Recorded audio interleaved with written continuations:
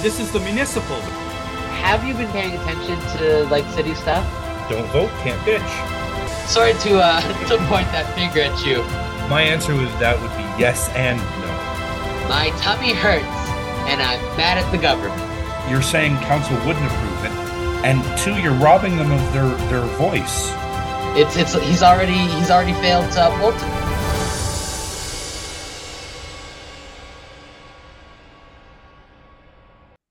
And welcome to another jam-packed edition of the Municipals. I am Matthew. And I'm Philip. And Philip, we are back again, and this number, it just keeps getting bigger and bigger and bigger. And as we are recording, we have 67 mayoral candidates. 7 since, well, technically the 1st of May, which was yesterday, because we're recording a day late, because we're releasing a day late. Oh my God. I just want to go That's over right. I just want to go over a few of these names. Let's see. Oh, your boy, Gru. My boy Gru. I'm very excited for his candidacy. He registered. I don't know what's going on because it's not a secret, right? He's the egg thrower. Yeah. I wasn't sure if it was a mystery initially. So anytime anyone talked about it, I loved alluding to him as the Eggman. So anytime anyone talked about it, it was just like, oh yeah, the Eggman. He did that cool stuff. Yeah. But I don't think it's a secret. So I think it's okay for us to say that Gru is in fact the Eggman. Can't wait to have him on the show to hear, his plan, his side of things. I don't think it's a stretch to say that he probably grew up maybe different than you or I. Maybe I'm not speaking for him, but maybe less fortunate. And, those stories are always different. So I'd love to hear anything he has to say. I can't wait to have him on the show. Darren Atkinson, he registered, and I know I'm not speaking for him, but I know there was an issue. I think he filed late. Obviously, he took care of the problem because he's registered, so that's good. I can't. I'd like to talk to him too. Let's see here. Who else do we got? We have some guy named. See, this upsets me because I like being Matthew, and there's only one other person in my life who is no longer in my life that I ever allowed to call me Maddie, because I don't like that. I don't, right? But there's a guy It is a terrible nickname, let me tell you. Right? I never understood when girl like Madeline would go by Maddie. Does that not sound terrible? Yes. So there's a guy or person, let me correct myself, person named Maddie Charlton. And if it's the same person I looked up on Twitter, I'm going to say this not live, but recorded. Neutral? Yeah, sure. Yeah, because I don't know. So listen, it's all good. We're not all on the same level of understanding when it comes to gender ideologies and all that stuff. I just don't want to get the $20,000 fine. Anyway, Kevin Clark. Kevin Clark, we're gonna call him out right now. As we've been talking to a lot of mayoral candidates, and shout out to Matthew, audience, because Matthew does the legwork. He gets in contact with these people, and he's very good about it. You guys really don't understand how good Matthew is at getting these people to come onto the show. So hey, props to our main man Matthew, or Maddie, as he loves to be referred to as. But Kevin Clark ditched us. He was supposed to come on an interview with us, and then there's an interesting, I want to say, political group chat that I'm a part of on Facebook. I believe I think it was started by former MSA Adam Golding.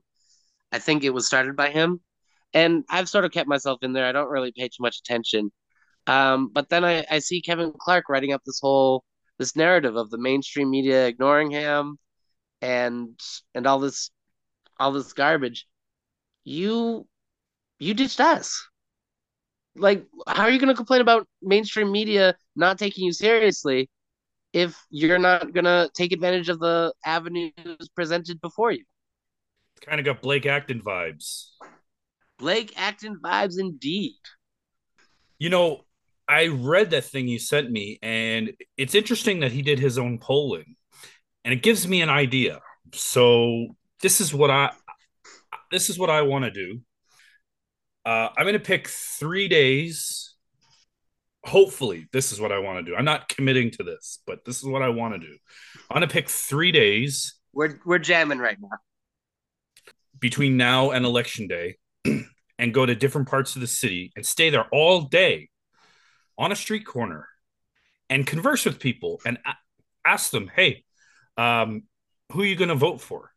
And do our own It'd poll. be very fun to have one of those tables set up. I feel like I've seen some people do these like outdoor podcasts. I think that'd be fun. Because I don't, how do you feel about the polling that's going on right now? I want to call bullshit on at least some of the polling. The numbers are always seem to skew the way that you want them. Olivia Chow was leading the fucking race before she ever even entered it. And now that she's entered it, she's like blowing everyone away. I don't believe that. I don't buy that. And furthermore, where if you are indeed asking these people, and this is a legitimate poll, where are you asking them? Are you asking them in her downtown riding from where she resides and where she ran federally and municipally? Is that where, or did you go to Scarborough? Did you go to Rexdale? Did you go to North York? Not just in the little niche downtown area.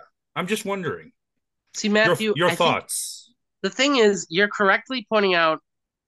I feel like there's two ends to this. Everything you're saying is an absolute good skepticism to have when you look at polling. All polling, a lot of them do try to take advantage of kind of regionals and where they do this polling. Um, so you're not wrong to be skeptical. Now, that isn't my way of saying that all polling is absolutely useless, but it is good to be skeptical of where this information is coming from.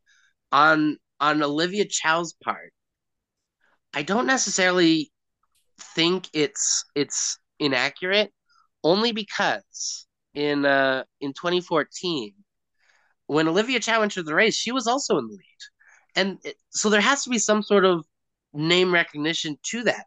But by the end of the race, after platforms and um, debates come out, as we know, we did not have a mayor Olivia Chow. No, It's we it's had a not that we had it's a not that the mayor, polls Rob are wrong, Ford. but We had a mayor, no, Rob no, no, that Ford, was my John boy. Tory's first. Oh, wait, yeah, that was 2014. Fuck. No, no, no. You're right. Yeah, that was You're Tory. right. You're right. I got too That was when excited we there. got a. I got too excited. Actually, I can't remember. Oh, actually, we'll talk about it in a bit. Um, but yeah, so the thing is, I feel like the most important number of the polls in my mind that have come out so far is the largest number.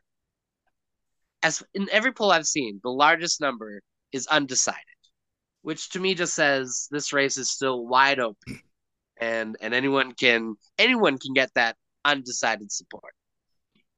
And But Matthew, all those things you brought up are things to be skeptical about when polling happens. absolutely. And good on you for calling out Kevin Clark.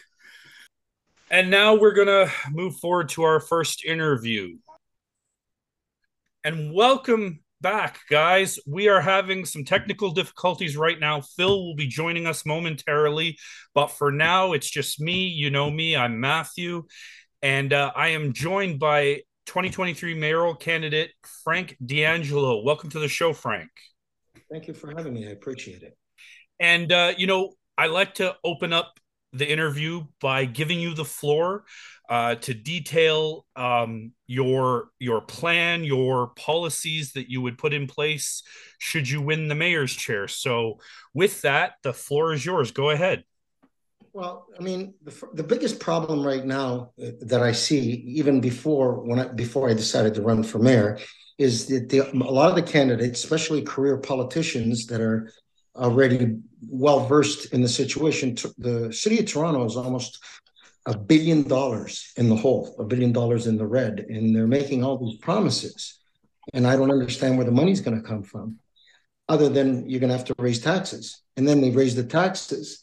They don't spend the money properly, and then it's a perpetual wheel. So my goal is to try to have a cash flow, and the first thing that I would implement is tolls. I would charge tolls for anybody that doesn't live in the city, that works in the city. There's almost 750,000 cars that come out of town, and I would charge a toll, and that would raise a substantial amount of money because that's 5 days a week, and that's their taxes are going to their municipalities. So our citizens are the ones that are paying for the road repairs. And the other thing that I would do is I would have a forensic audit done to Metrolinx. I have never seen so much incompetence in my life. They are draining the bank account. I lived for 25 years in Forest Hill, and all of Eglinton has been a mess. I don't think I've ever remember Eglinton running properly. And Metrolinx is a crown corporation run by the province of Ontario, and it seems like nobody's watching them. And they go through all these budgets. Now, for where I come from, in my business background, a budget means that's all you have. Those are the parameters to spend. You can't make a budget, then make another budget, then another budget. 8 budgets later, and the taxpayers are paying for this incompetence. Well, sorry, I'm just going to jump in. I think that in terms of budgets, when we're talking about stuff like building transit, even construction crews, road crews, they go overtime and over budget. That's one thing that I harped about in the last election is just you got to see it for yourself, right? There's got to be a welder on site. There's got to be an electrician on site, a plumber on site, all these different trades, even if they're not needed, because they need a crew. And you know what? You drive, right? I drive, we drive, and we see them, and they're standing around, and there's just so many of them, and it's always overtime and over budget. It's inconvenient. And the other thing I don't understand is when they're doing construction and it's down to one lane, they don't increase the time at the light, which is something I don't understand. If anything, it seems like they decrease the light so that because they're bottlenecking it, and so it builds up faster. I don't know. Your thoughts? Well, my thoughts are, when you do a budget, you always put in a 5% for variables for the guys who are going to stand around, for the people. But if you have a very well organized system, you're not going to have people standing around. You're going to bring in the crew, specific tasks done every day. Now, about the lights, I agree with you. I'm pretty sure that they're trying to build up a huge traffic, let them go all at once. That might make sense in one way, but for the people making a left, forget about it. They're going to be there till Tuesday. They might as well pack a lunch. But look, it's easy to criticize. So what I would do, the first thing I would do with Metrolinx, because I believe that they are the management in a whole and the government that is subsidizing them and agreeing to these massive, massive budgets, there need to be a forensic audit, and the head's got to roll. Management needs to be replaced because it's not working right now. And we are in a city in a huge growth spurt, like every year, every day, every week, every month. We need to have plans. We need to have plans. And right now it seems like nobody has a plan. They said that they're going to put a subway or an extension and build and work on the road. That's been 10 years, 11 years, 12 years. Anyways, for me, the reason I'm running for mayor, I was born and raised in Toronto, and it's breaking my heart on how it's going backwards. It's not going forward. And everybody makes promises. And, it's the promise you the sky, the sun, and the moon. And then during the storm that they create, the only people who get the umbrella is the 1% and the donors. And everybody else pays for the stupidity, the lies, and the incompetence of the politicians. So I'm hoping that we'll put a lean, mean team together, and we will address all of the money that, you can't go over budget $1 billion in the city being almost $1 billion. I don't want to exaggerate, and have the city in the way that it is. I do not want to be another city where they run out of money, they leave it alone, they walk away from it, like a lot of cities in the United States. They abandon everything, and you can only sweep dirt under the carpet so long. The whole house is going to get dirty, and that's what they're doing in Toronto. They're picking and choosing different spots. They're picking different spots to develop, to spend, and now where's everybody going to live? I don't understand how somebody can survive with their job and pay $25,000, $35,000, $4,000, $5,000 a month, plus. You raise a great point. Phil, welcome back. Did you want to jump in with a question? Yeah. Well, I am not feeling very well, so maybe that helps add to the character. Sorry to hear that.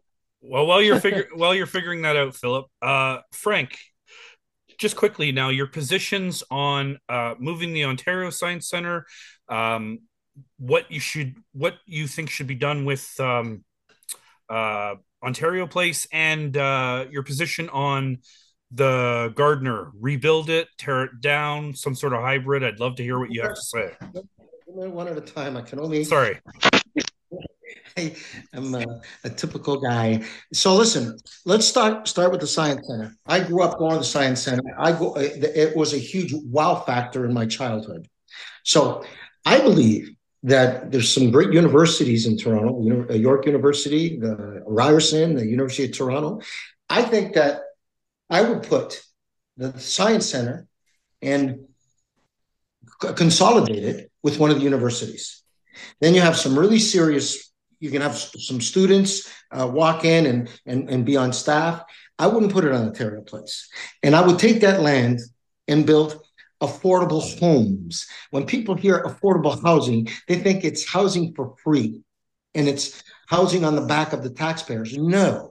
Affordable homes. So I'm going to give you, I don't have any figures in front of me, but let's say today a subdivision home costs $150 a square foot. That's without the land. Just the drywall, doors, right?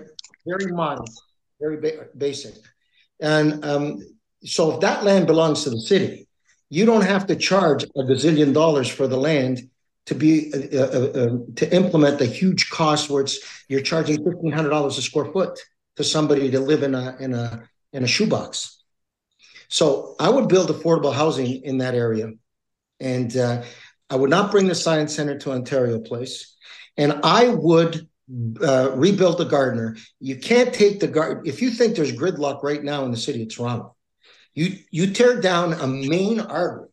The heart's not going to be able to pump blood to the brain, and it's going to be catastrophic, in my view, right? The Gardner needs to be repaired. And the way it's going to be repaired is with the tolls. I was in the States, and I went from this small city to another city, and there's tolls between every city. Somebody's got to pay for the repairs of the potholes. Yeah, I hear what you're saying. We hit some tolls on the way down to North Carolina. I went there in October, so I get it.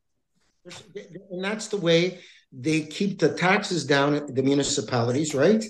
And it's wear and tear. If you put on a pair of shoes every day, dude, nobody else is going to buy you a new pair of shoes. You're going to have to go buy a new pair of shoes yourself. And the tolls are the pair of shoes. You're using a pair of shoes to come from Oakland, from Hamilton, from Pickering, from wherever to work in the city of Toronto. You're using our shoes. So you're going to have to pay. And I think that it would be catastrophic if they decided, they make these decisions. They get and the amount of money that's being paid to consultants for the city of Toronto is bizarre. So why are you elected if you don't know what you're doing? You need a consultant to tell you what to do. That's a great point. Philip, are you good now? How's my audio now? Oh, it's great. Oh, that doesn't make any sense, but that's great. Cool. I just took off my headphones. Okay. Frank. Personally, in my opinion, I don't think there's any problem that is more important for Torontonians to solve. I mean, the city itself. It's really not. But the most important thing for us to solve is our revenue issue. I feel like every other problem in the city, we can't solve it without money. I mean, that's just bare bones thought. And you've stated support for tolls. I'm not opposed to tolls. I think tolls would be fine. Sorry, I should pause myself and say it's rich for me to say I'm cool with tolls. I don't have a car. So I'm going to stop myself. I can't just say that's cool because it won't affect me. You should say it even louder. Excuse me for interjecting. You should say it even louder because you do not have a car, but you're paying taxes for the roads to be repaired for people that have cars. So you should be pissed. So the tolls will bring in revenue. And the other thing that we got worked on, major, is the deal we made with Uber and Lyft and screwed all the taxi drivers who paid 100, 150,000, 200,000 for license plate. I believe 100% we need revenue. And you cannot continue grabbing the Torontonians, the taxpayers, by the throat every time the city council and the mayor and the administration and the leaders make these giant cacas. And then they say, okay, we need more money. So right now there's let's call it $1 billion. There's $1 billion deficit. You got people running for mayor and they're all promising 200 million for green. And where is it coming from? Who's paying for it? Well, that's why I'm saying that it's the number one thing. I truly believe that we have to resolve our revenue issue in the city, and then we can solve everything else. What about the single biggest line item in the Toronto City budget, the police budget? Would you be in favor of looking for efficiencies, or is that something that, because you have to go all the way back to Rob Ford to find a mayor that was willing to look at the police budget for efficiencies? And I'm just wondering how you feel about that. Well, I feel three things on the police. It is absolutely essential for a city of this size to have rules, and you need somebody to enforce those rules. If you don't, the area, the street, the neighborhood is going to go straight to hell. So I would look at how the city is paying the police what the budget is and how they're implementing the safety of the areas, right? And also you need to have specific expertise, whether they go in on a call and there's somebody who has issues, mental health issues, right? Domestic, and then a bank robbery or crime. Those three things have to be separate. You can't have them all together, but you need to take a look. You need to keep the city safe. So it's going to be a big part of the budget. Anybody who says it's not is full of shit. You can't have one without the other. You need insurance in your car. I know, most of the time you're okay, but that time that you don't have insurance, what do you do? That's right. And the other thing, you're absolutely right. The other thing that's very near and dear to me is the homeless. They all pass the buck. It's like they want to keep them invisible. Now, my plan is to start a lottery and call it the Hope Lottery. And it'll just like Lotto 649, Lotto Max, people play, they can win. But all the proceeds are going to go to shelters, medical, facilitate the medical needs of the homeless, right? and help them. They freeze to death in the winter.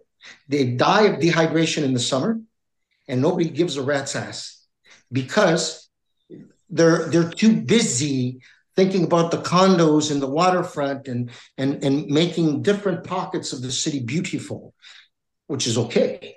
But if you have a family, you need to put food in the fridge for everybody. You need to take care of everybody. And the homeless, that's I'm really pissed at what they did this year to the homeless under Mr. Tory's and in the winter, we had a brutal winter. It was cold. It was cold. Nobody opened up. The churches who don't pay taxes didn't open up their doors to the homeless. Like you would really free up a lot of people on the street if some of the churches jumped in and helped. Absolutely. Philip, I'll give you the last question, and then we'll go to the closing statement. Go ahead. This isn't entirely related to what's been going on, unless, I know I've been missing in the debating part unless we've already talked about it. Frank, what do you think about our current TTC service? Are you in favor of reversing those cuts that were implemented under John Tory's, very gracious exit budget? So the TTC is very important, and I would put a lot of concentration on TTC because I don't want people to drive going down to the city. In fact, let me just digress 2 seconds, and I'm going to come back to which I would like. You could only go downtown on a bike or an electric car. I want to stop pollution down there, right? And also, if I'm going to be speaking to all the cab companies in the next week or so, if they come down to drop off people, their licensing fee, their VIG, or the charges that the city is paying, if it's electric car, it'll be less money than if they're driving a fossil fuel car. Now let's go back to the TTC. First thing that is terrible about the TTC that's dilapidated is safety. There's no safety. You need all the major cities in the world, whether it's Moscow, whether it's New York City, they have transit police. We have no security down there. I would put specific police, transit police, TTC police there. And then I would upgrade it. You have to take a look at how efficient it is. You can make money, and you need to sell advertising inside. People are just sitting there. You need to put screens in there. You need to revenue. You need to bring in revenue, cash dollars. That way you can repair the cars that are crappy. You can have them clean so they can smell like urine. You can have also sanitize them. It's a tube of germs. I took the subway when I went to register to be the mayor of Toronto, and I hadn't taken a subway in 100 years. So it was a culture shock for me. And buying this card was bullshit to me. Like, why can't you just tap? You still need a credit card or a bank card to buy the Metrolink card. Why wouldn't you just tap? Tap. And that's it. No card. You save. And now if you're going to do the cards, sell advertising on the back of the card. It's thousands and thousands of dollars. You hit the nail on the head. We need to bring in revenue outside the beating that to live in Toronto you take in your taxes. Beating. So that's the way I see things. Absolutely. I like what I hear. And Frank, now this is your time to talk directly to our listeners, the voters. Let them know what it would be like under a Mayor D'Angelo government. Go ahead. The floor is yours. Don't forget to include your website. My website is very simple, frankformayor.ca, frankformayor.ca. Listen, I'm a straight shooter. I was born and raised in Toronto. I'm a man of my word because I have a big ego, and I would never promise something I couldn't deliver. My priorities are the safety of Toronto. That's my first priority. My second priority is the Toronto TTC to make it efficient and make it the way to travel. We have a pretty decent infrastructure in transportation. It needs to be safe. It needs to be updated. It needs to be cleaned. And I want to make sure that people take it. And within that business model, we need to sell advertising. You have a crowd there, which They are peeps. That's what you pay for when there's a Toronto. By the way, go Leafs go. And the other thing for me is the homeless. So the first day, I would sit down and put together a team that's going to work with me, not consultants that are just people that come in, send a bill, and tell me what to do. I don't need people telling me what to do. I need to hear the voice of Torontonians because I will be working for them. There's an old saying, voice of the people, voice of God. I hear what the Toronto people are saying in Toronto. We need to help the homeless, and we need to make every single area in the greater GTA safe, clean, and precise. And the last thing I'm going to say is the biggest pet peeve I have, on top of all the other crap that is perpetual in a city of this size, is the landlords. If I go to a slumlord building and there's an elevator not working, and I'm going to make sure that, so we have health inspectors that go to restaurants. We're going to have inspectors that go to buildings. And if you're not taking care of the building, I'm going to make sure that all the tenants don't have to pay that money. They should not have to pay exuberant rent in a slum building. They should. Nobody deserves that. Nobody. So I hope that people give me a chance. I'm not a career politician, nor do I want to be. I want this job because I want to help my city. It's also a little selfish that I want this job. I want to make sure it's safe for my children, for their children, the future of Toronto. So that's my selfishness that I want. I do not want politicians to continue doing things that benefit their donors and the top 1%. I want every single Torontonian to benefit from my decisions. Thank you so much for coming on and being a straight shooter. We always appreciate that here on the Municipals. And, we are still early in the campaign trail, but we wish you nothing but luck as you go along and go towards Election Day. And we'll be in touch as far as the debate goes. And we'll see you then. Thank you so much. Thank you for allowing me on your show, and you have a good night. And that was Frank D'Angelo. Good interview. Good guy. Absolutely. Obviously, I do think he has some. He does have some. I'm very happy that he's not quite. I want to say as samey as a lot of our, Brad Bradford's kind of candidates. I do feel like his views on cars are a little bit simplistic, and I feel like it's hard because no one's really addressing. We know the city is in a budget crunch, but I feel like we're getting so many people who just status just in their brain. They think the neutral idea is, yeah, we just have to rebuild the Gardner. We just have to figure it out. Absolutely. Wow. And we said we were going to work on that graph, or more so you. Where would you put him, Frank D'Angelo, on the graph? On the graph, I would. Is he? He's got right wing or center right? I think he might be center right.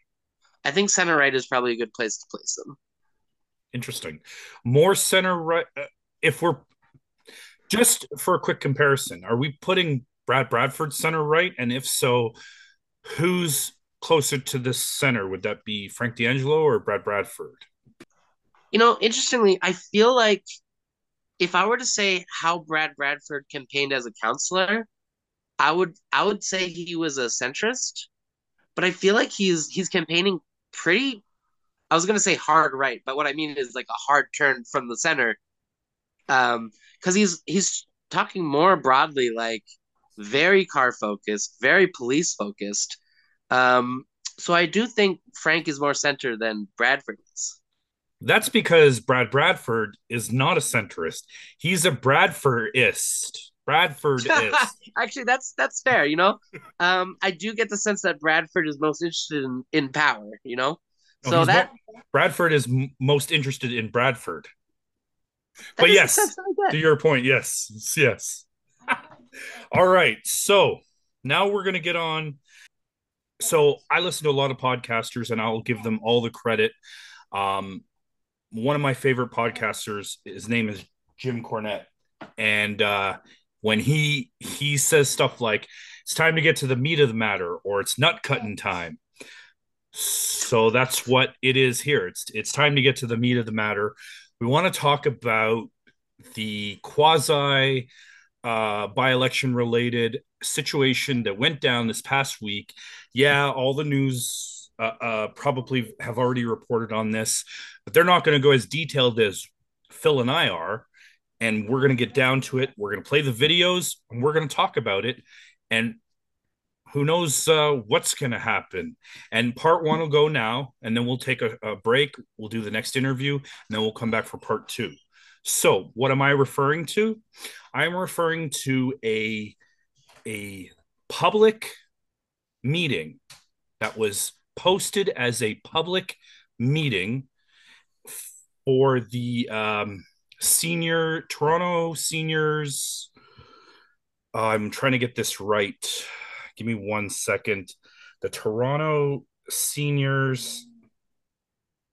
Basically, it's a City of Toronto seniors focused corporation. I think is the word corporation. Is what I'm looking for. They were holding a meeting at Willowdale Manor, 175 Cummer Avenue. And the purpose of the meeting was to vote on,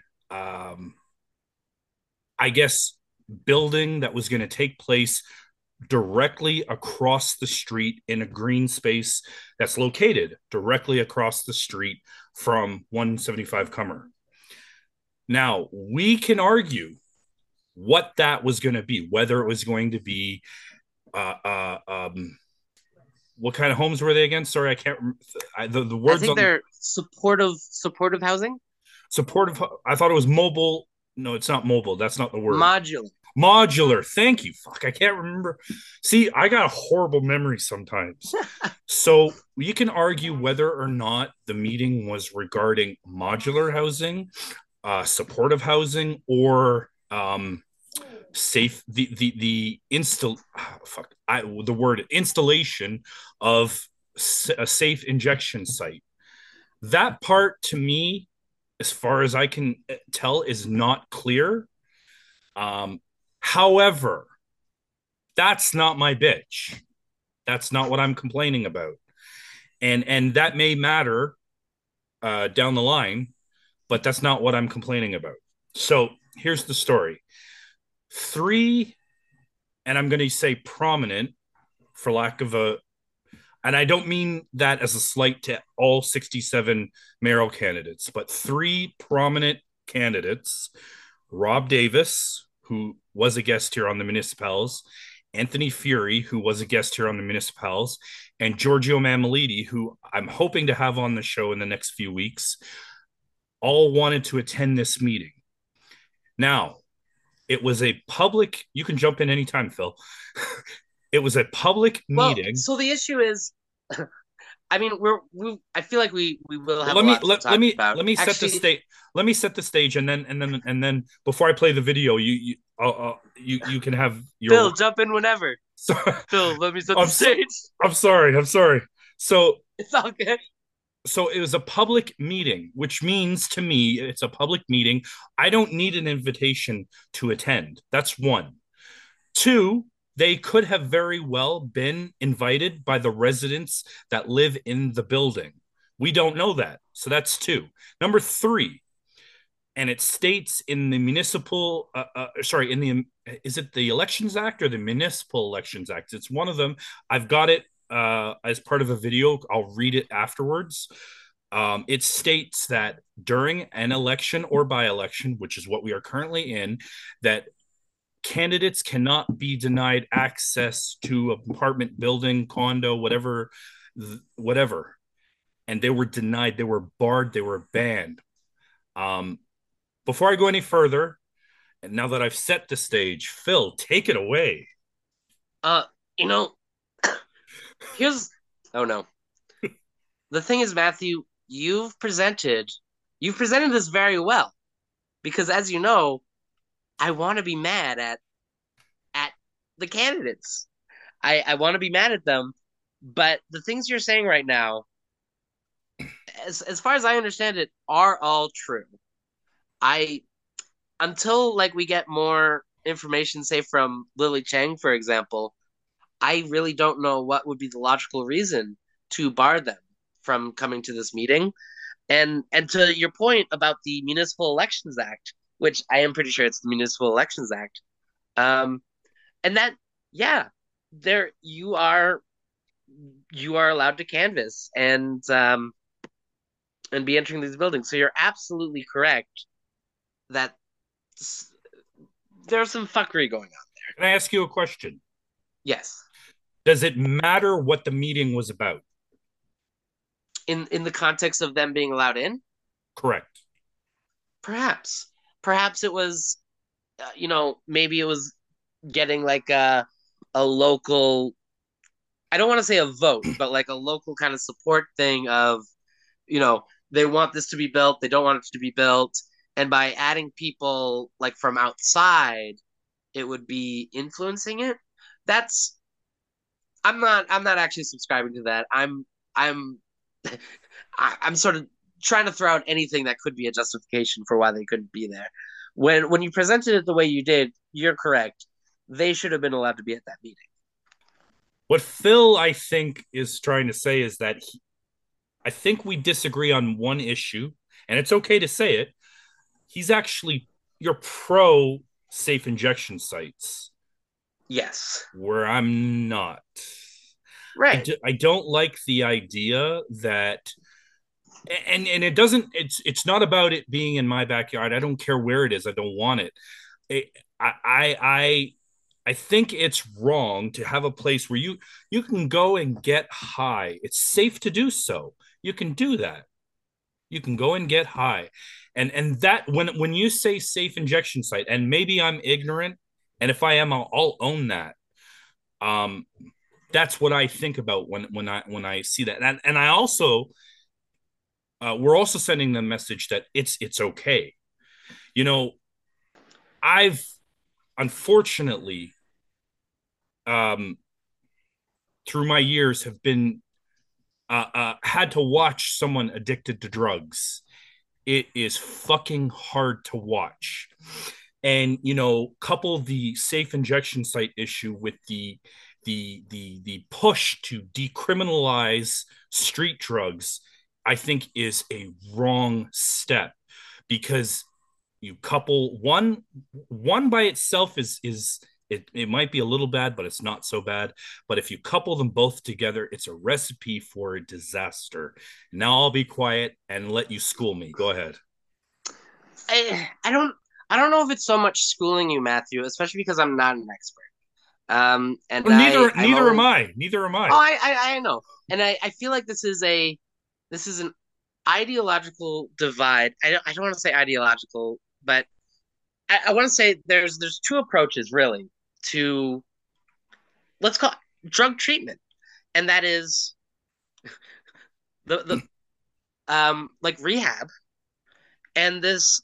So we call it safe injection sites, but I mean, I feel like it's a lot going on there, and it's not really just allowing people to get high. I mean, they are. It's but it's the idea of, if these people are already going to get high, they're already addicted, and the danger is that the supply that some of these people get their drugs from is tainted and dangerous. And at these like injection sites, my understanding is that it's not simply just consequence free drug use, but it helps that it is the safest environment to do so, which is, and to be clear, it's these people were going to do it otherwise. In my mind, that's my understanding. If it's the choice between them potentially doing it out in public in the streets with a dangerous supply or in safety, I would rather it be that. And I do believe that they have supports there to like help people who want to be helped in terms of like coming clean and stuff. I So it's compl- not simply just giving it to them, but I understand that some people do view that as enabling, and hence in their mind, making the problem worse. It absolutely is. Coming from someone who's had to deal with it, that's exactly what I believe. And let me see if I can blow your mind for a minute. Just go with me on this journey. Imagine someone blows someone away. What happens to that person that blows that other person away? They get caught and they what? They go to jail. It's not up for discussion. They go to jail. Period, right? Sorry, Matthew, just to be clear, what do you mean when you I say mean, blows away here? shoots them in the head. Okay, all right, thank you. I feel like it's not so much a very. Oh, you were seeing if I was an oral I was confused. connotation. I was confused. No, I mean shoot in the head. So they go Okay. they go to prison, and it's not negotiable. That's automatic. So if some person, I won't even call them a name, if some person gets all drugged up because they're an addict and they're already an addict, and they go to a safe injection site and they get high again, and then they, I don't know, get behind a wheel of a car, do something, anything. It doesn't have to even be with a car. Anything that hurts another individual. Why do we look at that person and go, "Oh, they're sick. They're sick." Okay, fine, they're I sick. mean, Why is the treatment not forced in the same manner that a prison sentence is forced for someone who blows someone away? If you hurt another individual, whether you're high or not, this is where I do agree with Anthony Fury on the forced drug rehab. And that might not be a popular decision, a popular position with our listeners. I apologize for offending you. It's not about offending you guys. This is what I believe in. it's not about offense. It's just positions that, and it's all informed by This is the coming from information we someone, read and how we grow up. and You know, this is I can coming get it. from someone who had a brother who I didn't know, who was a crack addict and got his crack one day while he was in Seton House and smoked it and didn't know that his crack was laced with fentanyl, and he died of a drug overdose. This is the shit I'm talking about. And from what I've been told, I'm not going to say his name because it's nobody's business, but from what I've been told, my brother was a drug addict his whole life, but never got the help because he was never, uh, if you want to use the word forced, he was never forced to get the help. Sometimes you can't wait around for people to hit. I know we're talking about Lilly Cheng and we're going to get to her in a minute, but No, you I think this is more interesting. This is you can't. I can't stand people that, oh, you can't help them until they reach rock bottom. When they reach rock bottom, not they're not the only ones that get hurt. By yeah. the way, drug addicts do hurt themselves as well. And that's also not good. But they also hurt other people physically, mentally, emotionally, sexually sometimes. And it's not good. And why aren't the rules the same for someone who blows someone away? If you hurt someone else because you're high, because you're an addict, you should be forced into rehab. And again, I apologize if that's not a popular opinion. But go ahead, Philip. I'll shut up now. I feel like the thing is, and I like that we're having this conversation because it's a complicated topic, and I don't think I'd be able to bring up all of my thoughts or nuances here. And not we're not we're not medical professionals. We're just doing the best with what we've got, right? But Absolutely. you know, I just think there's a lot of things going on. For example, um, when I think of forced treatment, I sort of see it as, because in my mind, I'm separating.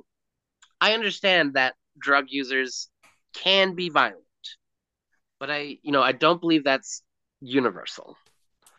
Treatment, forced treatment, I feel like is a mixed bag It's only because it for might. But hold on, Phil. It's only forced because the drug addict doesn't want the help.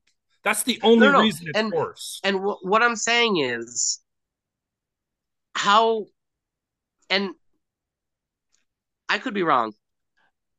I'm more wondering how successful forced treatment really is. I does that will that um I think I'm No, that's a great question. I don't have the statistics. I don't know. But like maybe so the it's thing you were saying of they have to wait until they hit rock bottom. I don't necessarily think that's true, but I think the important thing is that someone can't help themselves until they want to help themselves. I think that's the important thing. but usually And they don't want to help themselves until they realized, oh fuck, I've hurt somebody really bad. Sometimes but that's what happens. would that not be realizing though?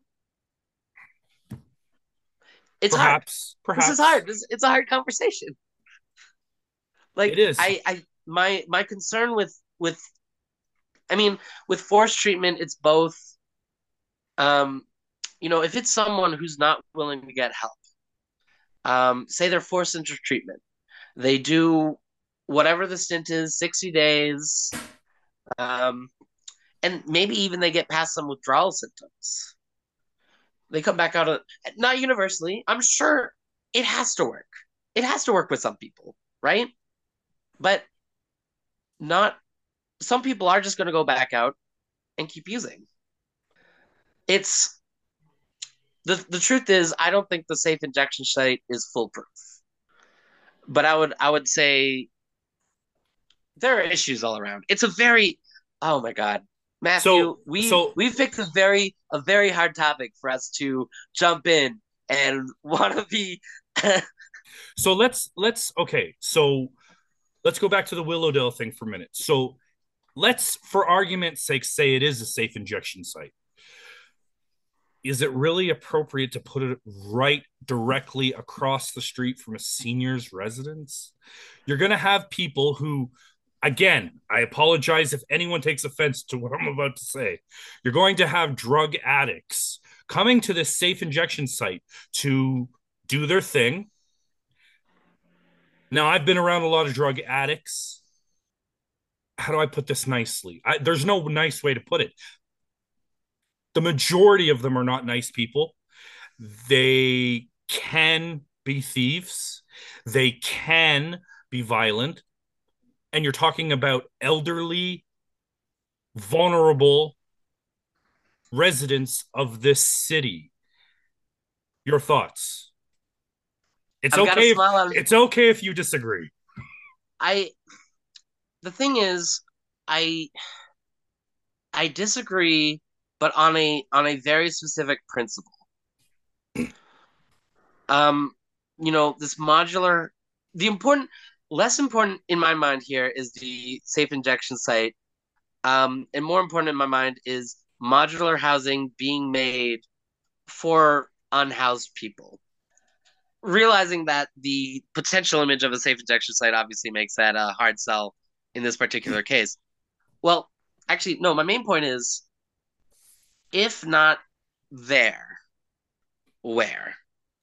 And I don't mean that very plainly, because if I'm sure you could bring up a lot of sites where you're like, it could be here, it could be here, it could be here. You're gonna get opposition wherever they go. Absolutely. And I It's kind of a it becomes, and by the way, for our listeners, let me remind you, I don't live in Willowdale. I live in Rexdale. So it's not a case of me saying not in my backyard, but I'm saying maybe not at the doorstep of a senior's home for which I don't live. So I have no, what I'm trying to say to our listeners is I have no skin in the game. It doesn't, it theoretically, it doesn't matter to me where they put it. I don't really care. I just of the opinion that it doesn't belong at the doorstep of a senior's home. That's all I'm trying to say. You your go ahead. point is fine. Your point is fine. My main thought is simply, as I said, it would be opposed pretty much anywhere. And that is correct. And with that, we're going to go to our next interview. We're going to continue this when we come back. And welcome back. I'm Matthew, as always, here with Philip, and we are joined by 2023 mayoral candidate Kris Langenfeld. Welcome to the show, Kris. Thank you, Matthew. Good to be here. Hi, Philip. Good to see you. Good to see you too. Now, this is your chance. We want you to have the floor to talk about the policies and the plans that you'd like to implement, granted if you win the mayor's chair. Go ahead. The floor is yours. Thank you. I think number one really for Toronto is we need to restore the basic fundamentals of democracy. We've seen John Tory really reducing the ability of the people of this city to have their say and be involved in what's going on. I got into this because I started attending the Toronto Police Services Board meetings after the Sammy Yatim killing. And so I had the opportunity to sit across the table there when John Tory joined the board.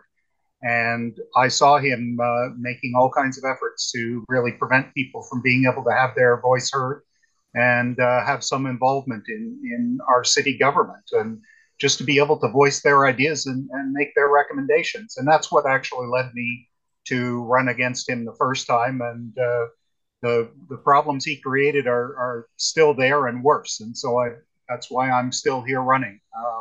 Unfortunately, none of the other candidates seem to be worried about trying to resolve those issues. They all have their little niche things that they want to address.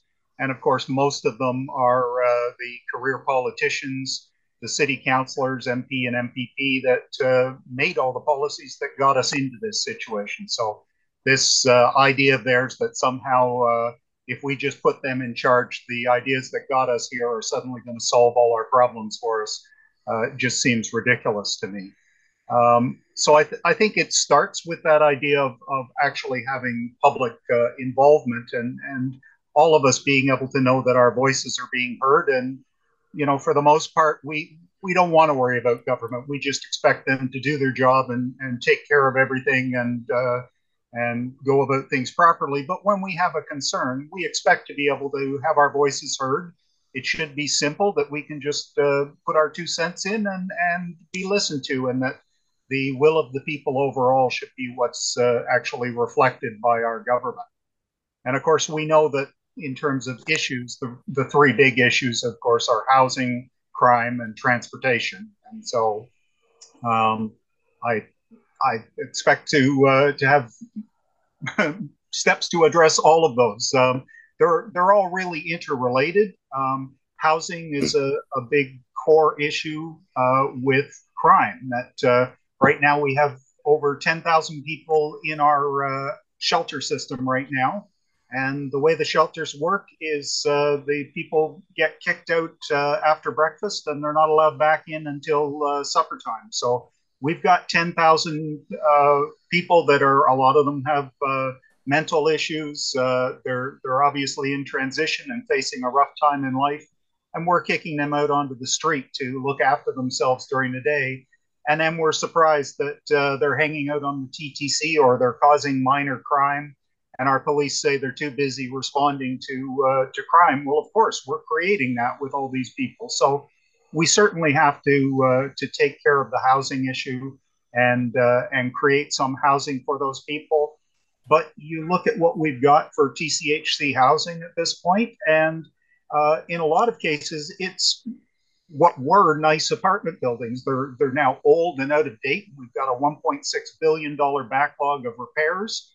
They're falling apart and need work, but they're also, you know, 1, 2, 3 bedroom apartments with, you know, like the average person would have. And that's certainly not what we need to deal with when we're talking about the homeless population, where what they need is a roof over their head. They need a cheap room.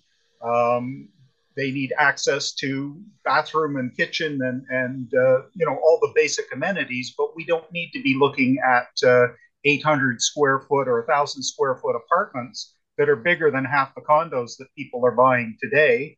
And meanwhile, the taxpayers are funding it, and then we can't afford to repair them. So in terms of new builds, we need to look at focusing on designs that are appropriate for, particularly for the 10,000, actually about 12,000 people that are currently homeless and 10,000 shelter spaces we have for them.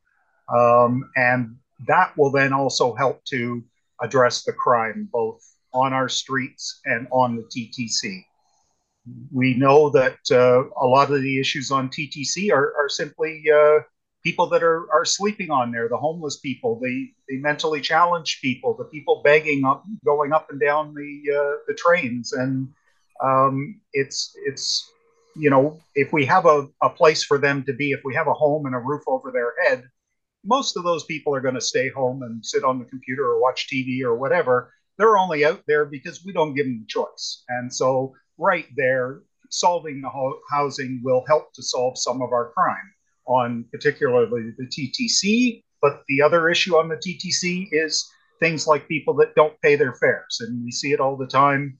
I've seen recently where there's lots of cases people tap on, their cards are empty, the driver doesn't say a word. I had a situation where one guy got on, didn't have enough money to pay, and the response from the driver was, well, there's guys that come on and check that, and if they catch you, it's going to be, I think it was $475 fine, but meanwhile, the guy didn't pay, and the driver just drove off and left them on there. So I'm going to put an end to that. I'm going to move back to having our drivers and our fare collectors enforcing the expectation of payment, that unless there's some kind of sort of special circumstances that we can all understand that happens. But for the normal situation, we know that people should be paying. And right now, the way that, especially under Tory, the process that we've put in place for fare enforcement is we've got these gangs of 4 to 6 fare enforcement officers in body armor and uniforms getting on to the TTC transit, basically surrounding people and demanding that those people prove that they haven't committed a crime and that they've paid their fare. And I argue that that's actually the opposite of what our Constitution states is acceptable. We're supposed to be innocent until proven guilty. And so I will put an end to that policy. We will go back to the fare inspectors. What we'll do is we'll switch them over to plainclothes officers. And if they see somebody get on and that didn't tap their fare or walking onto the property and not going through the turnstiles and paying, then they'll approach them and deal with that where they have reasonable cause to believe somebody committed a crime. But the rest of the time, they have to have the reasonable suspicion that a crime has taken place before they actually start demanding people prove that they've paid their fare. The rest of the time, though, they will be on those buses in plain clothes, and the driver will know that those people are there to back them up, so that the driver can feel comfortable telling the people to get off when they haven't paid, knowing that there's backup there. Because we hear all kinds of stories of drivers being attacked by people if a driver dares to demand that somebody pay their fare. And so the driver, knowing that there's basically plainclothes backup there, will ensure that the drivers feel safe and that they can do that part of the job safely. But it'll also mean that the people that have been taking advantage recently and getting on and simply refusing to pay will never be quite sure. There can be just some guy there standing, and the person getting on not paying isn't going to know, is that a fare enforcement officer that's ready to back up the driver? Is somebody watching me to make sure I tap on, or is it just going to be, oh well, maybe I'll get caught and corralled and be forced to prove that I haven't committed a crime? And then the third issue there, and I don't know if you want to jump in. I'm just talking here, and well, actually, I do have a thought. Yes, Phil. I was going to say, Phil, you go ahead. Because I was sort of waiting for an opportunity to talk to ask you about your sort of position on city democracy, because you're right, it isn't something so much that other candidates are talking about. Although I think there is one mayoral candidate who I think should be talking about it, and that's of course councillor / mayoral candidate Matt Lau, who recently went through the ethics commissioner situation The Batty where he tried to decision. call out city. Was that? The Batty decision. Robert Batty, the integrity commissioner. Yeah. And I feel like you know, he would know what you're talking about when it comes to, I want to say, the culture around the city staff.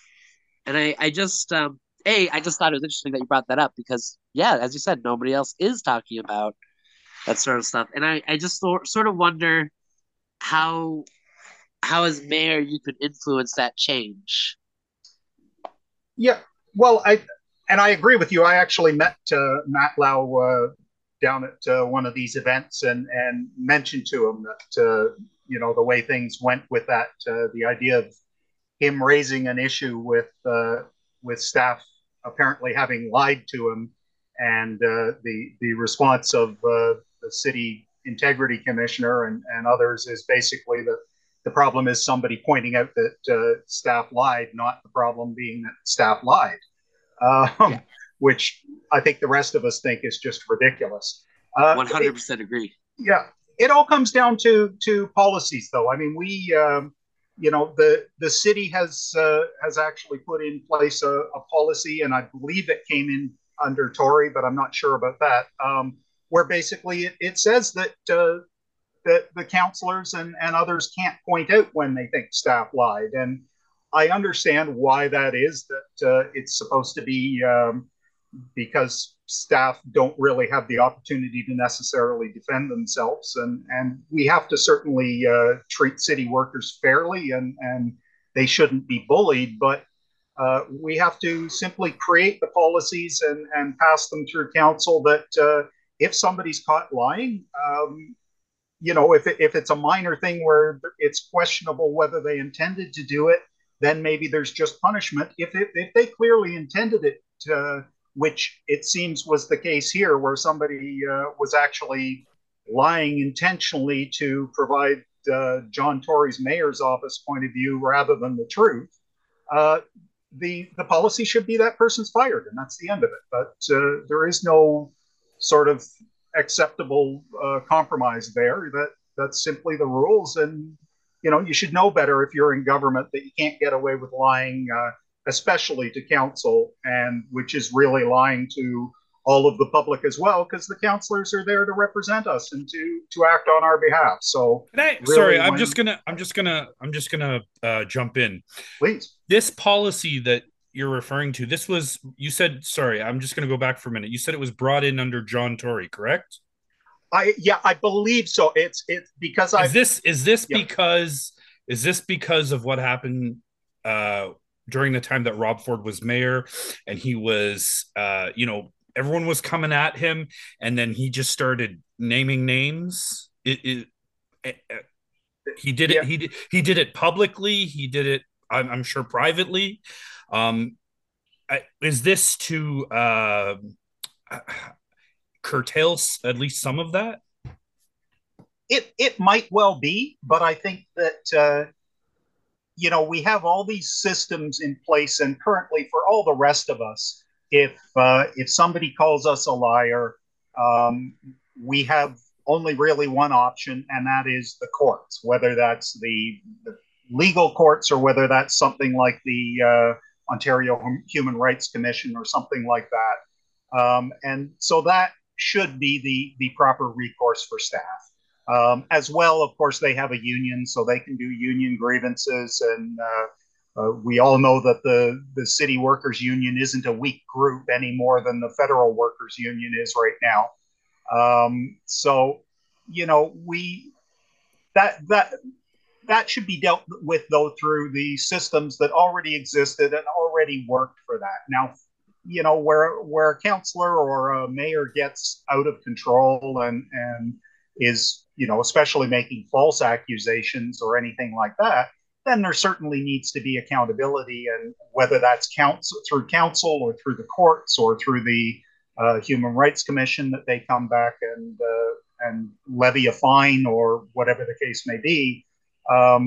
Really, that's the system we have to go through. We can't have a system where we just say, you know what, you can't voice your complaints and you just got to keep quiet. You don't like it, well, that's too bad. There they're government workers. They're allowed to do whatever they want, and there's no accountability for them, which is basically what the current situation is. Absolutely. And I going off topic a little bit, I'd love to get your position on um, the Science Center, what's happening at Ontario Place, and the Gardner Expressway, rebuild it, tear it down, or some sort of hybrid. And again, the floor is yours, my friend. Thank you. With the Science Center and Ontario Place, I mean, it's the Ontario Science Center and Ontario Place. They are Doug Ford's controls those areas, and so we don't have any way to stop him from doing anything. We can try and negotiate with him. We can try and come up with better ideas. Personally, I think the move is a bad idea. I'm not a fan of having the Therm Spa in there. I don't think that Toronto needs a great big mega spa down there. But at the same time, we need some ideas of what to do with that great land down there in Ontario Place. I mean, when we were growing up as kids, that was a place to go occasionally, and you would go down there and enjoy a nice day. There isn't the infrastructure there to do that, and it wasn't able to support itself as a sort of just a place to go visit. And I don't know if that's because of Canada's Wonderland and that became a place to go, or sort of what the issue is. And so I think that is one of those areas where it comes down to public involvement, public consultation. We got to see what ideas we can really come up with from the public, because I'm sure some people out there are going to have some really great ideas. I only know what I'm not really a fan of in this case down there, and it's great land, it's public land. I don't really want to see it become privatized for something. And I think, I've heard people out here in Scarborough saying, we have so little here in terms of government and city attractions happening in the suburbs, in Scarborough, in North York, in Etobicoke. So to take the Science Center, that is one of the few big draws, out of Scarborough and North York, and move it downtown, you're really just taking away from the suburbs, and it's the people in the suburbs in a lot of cases that are paying for all the wonderful amenities that downtown Toronto has. And that's great. That's part of us being the world-class city that we like to tout ourselves as being. But, we need to really reflect our greatness across all the city, not just in one little pocket downtown. So I think, though, we need to go with public consultation on that and then try and negotiate with Ford. I've heard that the city lawyers say there may be some ways to block building at Ontario at the Science Center property and things like that with lease terms. And so I would certainly look at exercising whatever power we have.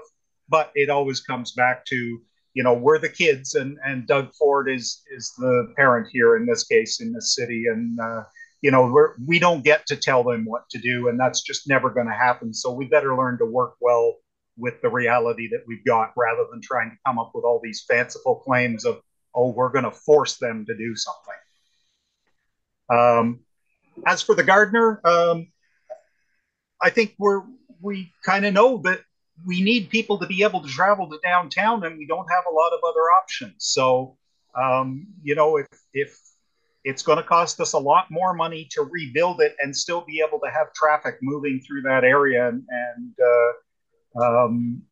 so I think we're better off to spend the money at this point and improve it, but and do the maintenance that's required, and keep it running for future decades. But I think we need to look at also, when we start approving these mega projects, like there was also going to be the rail bridge down at the Union Station there. There needs to be the requirement, if we're going to talk about some great big billion-dollar project that we're going to build, part of that approval process has to be included in that budget already, is where the money's going to be to either maintain it or tear it down when the time comes. But we can't just say, I'm going to spend $1 billion today, and it's the kid's problem to figure out how to tear it down or maintain it or whatever, as long as I get my buddies paid what I want. So, Absolutely. yeah. And then I think crime's the other issue, right? Yeah, I'd love to hear what you have to say about that. We have about 8, 9 minutes. So real quickly, the police budget is the sticking point. It's the single biggest line item in the city budget.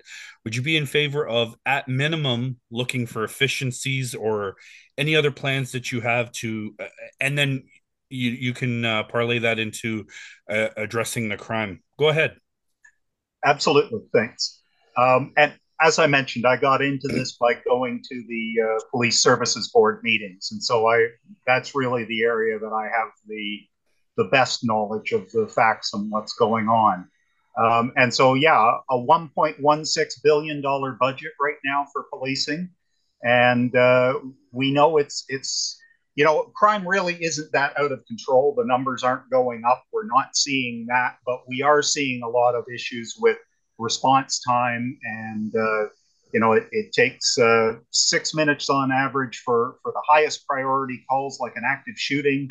And the lowest priority calls, if your neighbor's having a party, it's up to a 6-hour response time. So you can imagine calling at dinner time, and at midnight the cop shows up to deal with the party next door. Not much use. So part of the problem is right now the Toronto police actually manage the 911 system. So they're the ones who answer the phone, and they're the ones who decide who to send. And I use the analogy, just like to a hammer, everything looks like a nail. So too, for a police officer, everything looks like something a police officer needs to respond to. And so right now, I think that's part of why we're seeing police being sent out to situations, whether it's mental health, and I appreciate they've made some steps to try and put in mental health professionals from the Gerdstein Health Institute into 911.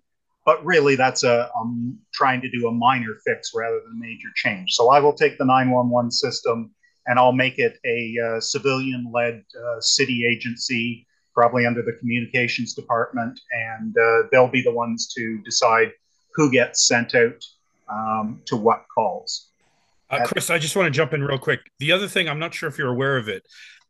Recently, they just released for last year the Ontario Sunshine List, yes. And specifically with regards to the city of Toronto, I think the highest one that's not like the police chief is like a sergeant, so like a uniformed officer, and he clocked in somewhere around $336,000.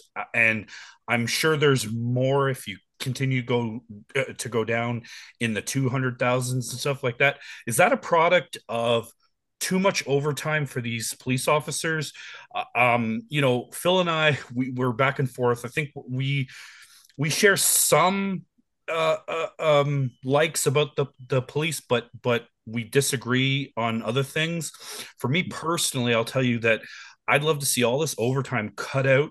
You could save all that money and you could hire more officers with that money, and you could still save money.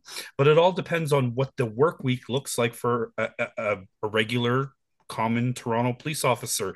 Is it a 40-hour work week, a 60-hour work week, a 100-hour work week? I'd love to hear what you have and how we can get this budget under control, because these are the kinds of efficiencies, at least for my part, that I'm talking about. Go ahead. Yeah, absolutely. And the way right now with the budget reports that come out, it's always that they're below budget on salaries for police officers, and they're way above budget for premium pay because they've got all these officers doing overtime work to cover for the shortage of officers. Part of it is that right now we're looking at it's almost a 2-hour average response for the police officers on scene. So when a police officer responds to a call, they're spending on average 2 hours. And that's not for the 1 out of the 8 officers that respond or whatever it may be. That's average for all of them. And that is just ridiculous. And we've all seen whether it's in photos and news reports or whether we've gone by a crime scene and there's not one or two cops standing around, there's 15 of them as one of them talks to somebody and the rest of them are just standing there. And so that really comes to management. And the problem is that the police services board, who is actually employs the police officers, including the chief, and who is responsible for all this, and that's where the mayor has a chair at the table. They haven't asked for the information. Why is this happening? Where is the waste in time, and what is that all being spent on? My background is as a business systems analyst, an accountant, and computer software developer. So I'm used to going into businesses and figuring out how they operate and where the waste is and what needs to be done to actually make it run efficiently. And those are the kind of questions that we simply aren't asking, and we don't have the information to really be able to come up with the good answers. But I can tell you for sure that addressing that kind of amount of time being spent dealing with a call is part of the problem. And there's no way that it takes that long on average. I can understand in some cases, yes, you're going to have delayed calls. But again, I think a lot of that is because we're sending police officers to calls where it's not something that's really a crime call. It's not something where they go, they take their report and they leave. It's something where it's a mental health issue and they've got to spend 6 hours trying to talk to somebody. And we're paying, the cops start at almost $100,000 a year and go up from there pretty quickly. So in a lot of cases, we're paying those of the senior officers that are more skilled at speaking to people and have the better training. And so we're paying those people rather than paying social workers and people that are actually skilled and trained at dealing with mental issues and social problems. And, so many of the things, the police are the catch-all where they respond to every call that comes in. But that comes down to we're not sending the right people out. And that's where having somebody else making the decisions of who to send is going to address part of that too, so that we're not wasting that time. But it also comes down to good management at the top and knowing how to run a large operation and knowing what questions have to be asked. Phil, you want to jump in? So I have a question, or I think it's a clarification, but I'm worried my stat is wrong. So I'm going to give you my understanding of what the stat is, but fire away. Without full-throated endorsement, because I'm like, what if I'm wrong? The number you stated for the priority one response time, I believe 6 minutes is actually the target time, and what they actually have, I believe the actual response time right now at TPS is 20 to 30 minutes for those calls. Yes, actually, it's I think it's 6 to 15 minutes for the priority one calls, and 20 to 30 odd minutes for the priority two, which is still, an armed robbery or something like that. Right. And then priority three is still the high end emergency calls. And those are, I think, up to an hour on average. So even that's only the average. And yet there was a recent call that I learned about it because there was an SIU report because the fellow had his rib broken and was hospitalized briefly because he went into a construction site and used a porta potty at night. And police responded in, I think it was 2 minutes. So we know what John Tory's priorities have been. It's for providing police and security for private corporations and for rich folks, and putting guards at police headquarters and city hall and all these kinds of things. That's where our police are actually spending a lot of their time. But of course, because that's what John Tory wanted, there is no reporting of any information on that. So that's something where in office, I would certainly be finding out what the actual numbers are. But at this point, all I know is that there are a lot of problems there. I would agree with that. And so, Kris, this is your opportunity to talk to the voters, our listeners. Tell them why they should vote for Mayor Langenfeld government. Don't forget to include your your website. Go ahead, my friend. The floor is yours. Well, thank you again, Matthew. It's Kris Langenfeld, mayorkris.ca.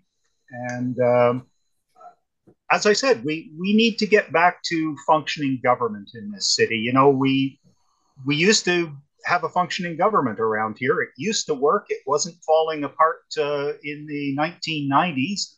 We weren't all happy about everything, but it certainly wasn't like it is today. And the reasons, you know, you got to look at what changes have happened. And you know, certainly Doug Ford was, you know, a loose cannon in office, or sorry, Rob Ford, um, and and created some issues there that you know, we don't want that happening again. But we do need what the great things that Rob Ford provided: an actual sense of caring about the people, an actual compassion for what's happening, and a willingness to talk to people, and not just concerned about what a few rich folks are having in what's going on in their lives, but really concerned about what's going on for all the people in this city. And that's supposed to be what the mayor is here to represent and who they're here for.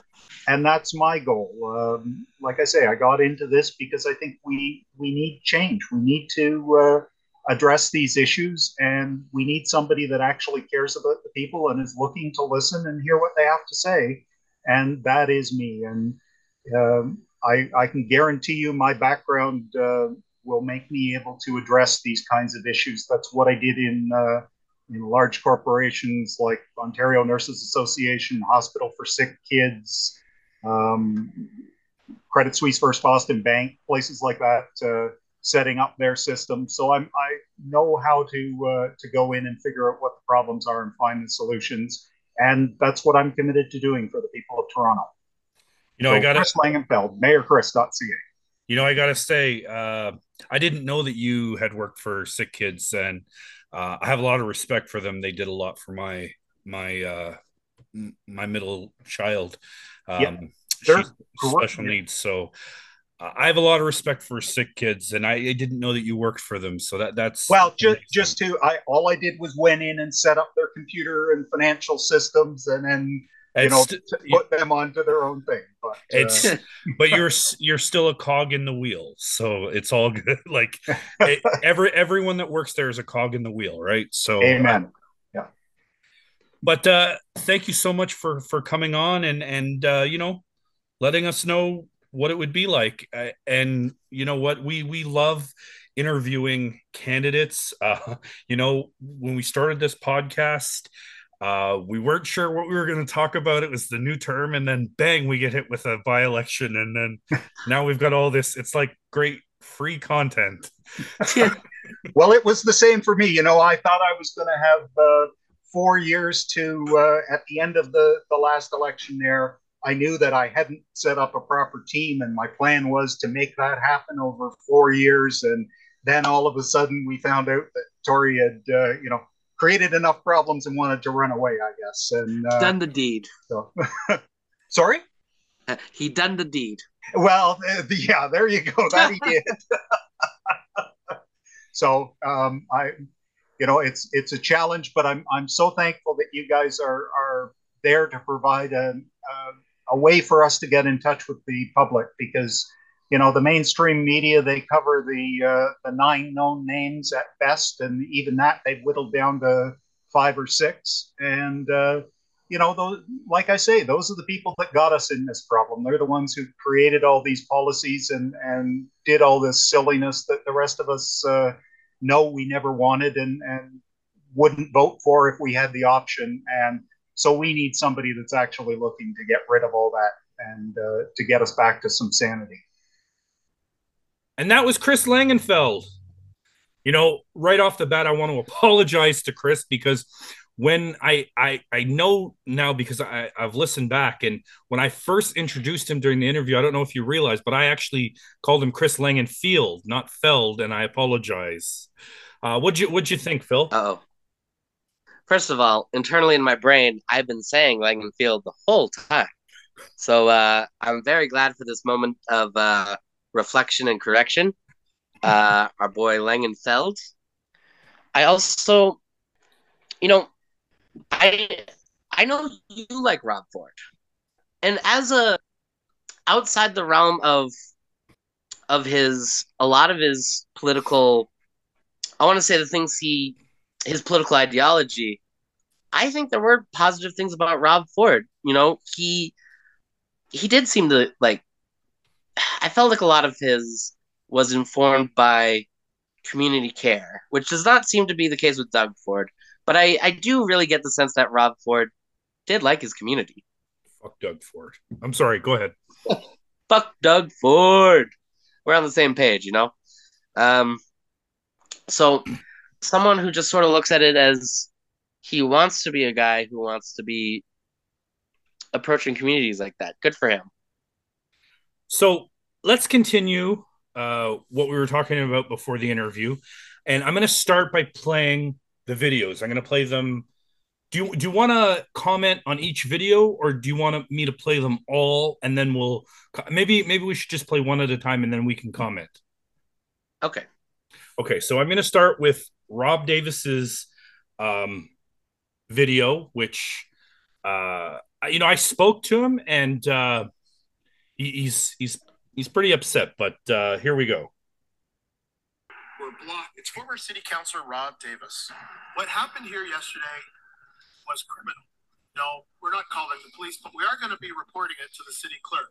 You see, myself and a few other candidates running for mayor of Toronto were blocked and stopped from entering a meeting where residents, senior citizens who live here at 175 Cummer Avenue, were expressing their concerns about a development that was happening, or that is being applied for, immediately next door to where they live.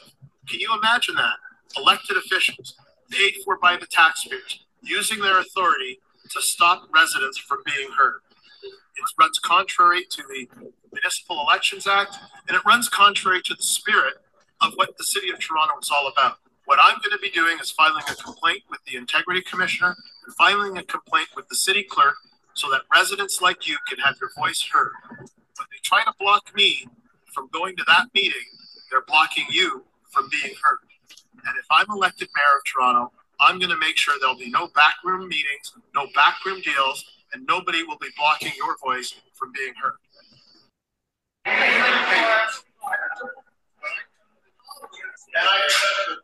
explained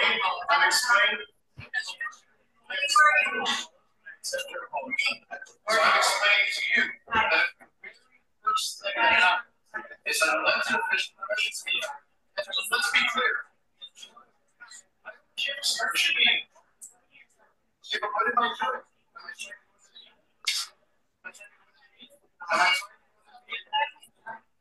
Who's stopping us?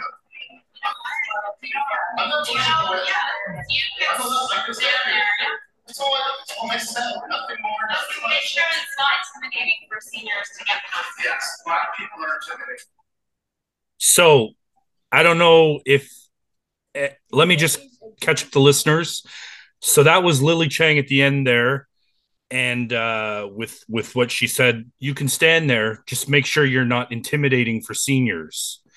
And Rob Ford took that as a racist comment coming from Lilly Cheng, who is an Asian Canadian city councilor, and Rob Davis, who is what's the political term?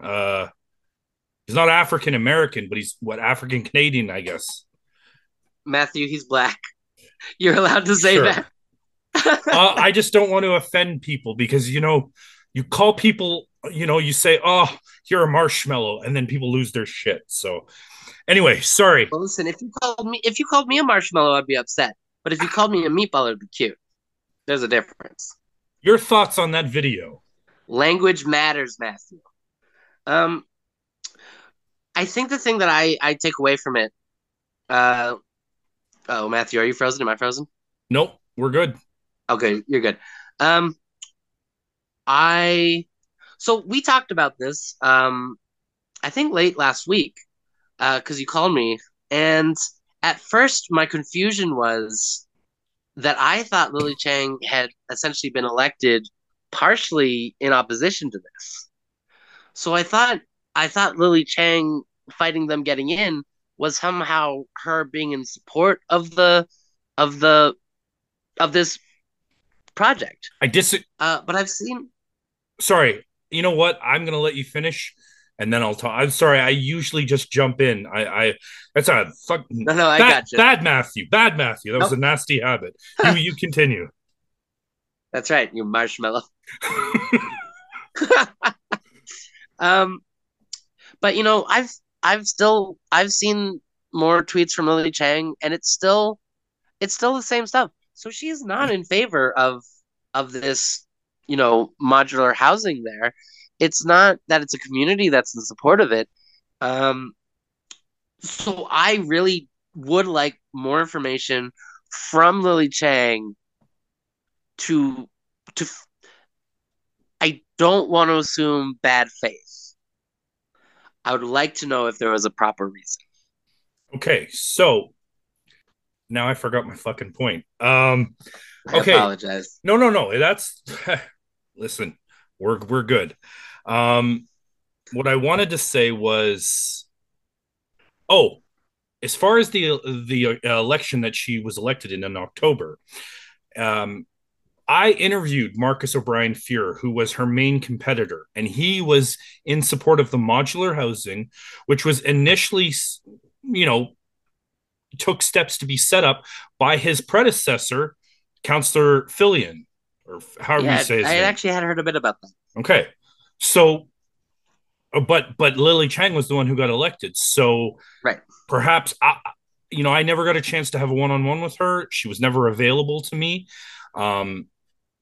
So I'm not sure if her position was clear, but it's clear to me that she is comfortable stepping back from things that she has, I don't know, promised, encouraged, declared, whatever word you want to use. And that's just my personal take on the situation. It's my opinion. I can be wrong, but this time I don't think I am. And so at the end of his video, he's attached two small statutes. I'm going to read them. The first one is the Municipal Elections Act 1996 with in regards to residential premises.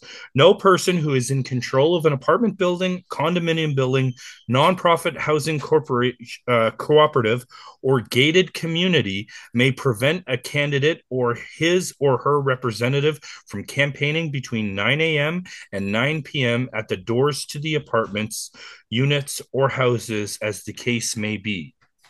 And then the second one, the Residential Tenancies Act of 2006, no landlord shall restrict reasonable access to a residential complex by candidates or candidates for election to any office at the federal, provincial, or municipal level, or their authorized representatives if they are seeking access for the purpose of canvassing or just dropped my phone, or distributing election material.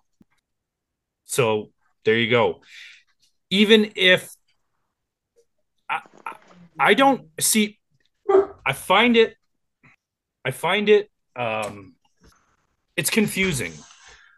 I don't believe that three, and again, I'll use the word prominent candidates would show up at the same building at the same time there's a meeting going on simply to canvass. That I don't believe. I believe wholeheartedly they were there for the meeting because either they found out about it or they were invited to it. Right. Hey guys, Anthony Fury here running for mayor. Behind me is Willowdale Manor. It is a seniors complex, and right on the front lawn here, you'll see there's a patch of grass there that they are turning into what will basically become a drug injection site. They're calling it modular housing for the chronically homeless, but they admit there will be harm reduction going on. So a lot of residents have some serious safety concerns, and I don't blame them. Now, I was encouraged by residents and family members of residents to come here to an info session happening right now where people will voice their concerns. But I was told by Councillor Lilly Cheng that myself, Mark Saunders, and other mayoral candidates who showed up were actually not welcome to attend, that it was just for residents of the complex only. We wanted to hear their concerns, but I'm still here. I've taken a look at this site, and it's pretty clear that this is not an appropriate place to put a harm reduction facility where you have seniors who use this as their green space. No more new injection sites in Toronto. Instead, we create treatment facilities to get people off of drugs. To learn more, go to fury.ca, FUREY.ca. Your thoughts? Quick single thought. I either forgot or I didn't realize that Mark Saunders was there.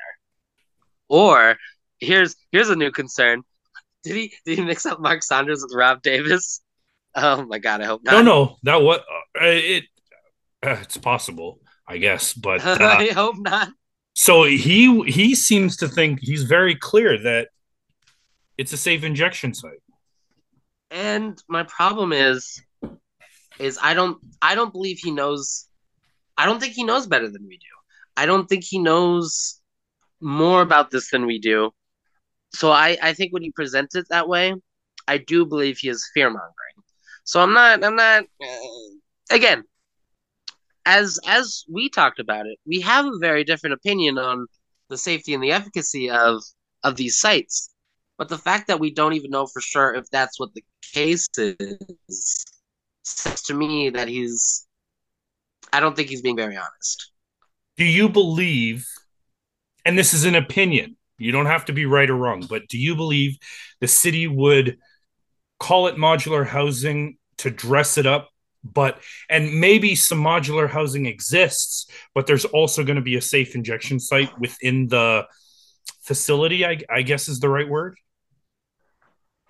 Well, so there is for sure, in fact, how he phrased it, there is going to be harm reduction in some sort of way. It's not necessarily safe injection site. And also, I think modular only refers to how they're built. Can I ask you for your opinion on what the difference is between safe injection and harm reduction? I think Dr. Phil. No, I'm kidding. I think I'll have to. Anyways, I think safe injection falls under the umbrella of harm reduction. I think harm reduction has a lot more involved than simply just like safe access. I think there's more stuff than that. I don't know what those are, but that's just my understanding. Hey, that's better than I know. To me, it's all kind of the same thing for me personally. I don't expect anyone to agree with me or believe in what I believe. It's what I believe in. And with that, let's go to the main event of the videos. So this is a video of Giorgio Mammoliti trying to enter the meeting at Willowdale Manor.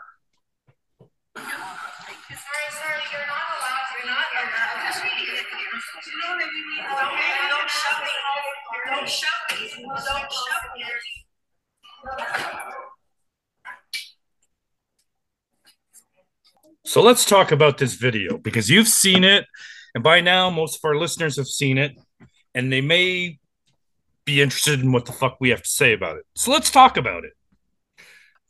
To be honest, as we've talked about this whole situation with Lilly Cheng, I don't know what the circumstances were. With the other candidates, I would be very curious to hear the justification for Lilly Cheng about kicking them out. With what really frustrates me with Giorgio Mammoliti coming in to oppose this. Now, realizing again that I've said this community clearly has not supported this, which is, and in that sense, I almost want to say, the community doesn't support it, so it shouldn't be built. But, it sort of goes into the, God, it has to happen somewhere.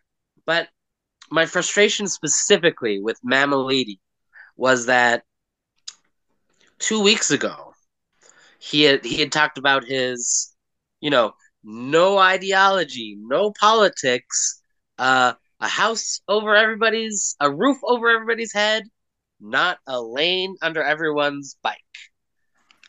I hate this because it's constantly, it's like it's pitting two good things that have nothing to do with each other and saying, as mayor, I can't accomplish both. So I'm only going to choose one. And he chose housing, which of the two, yeah, housing is more important than bike lanes. Let's be real. No one is saying otherwise. If we're putting it on a temple, housing comes first. But then you go to this community meeting to talk about housing specifically for people who don't have a roof over their heads. And you're saying to them, go fuck yourself. Well, see, I disagree because we actually don't know what he was going to say. He never got to speak at the meeting. He was going because either he found out about the public meeting or he was invited.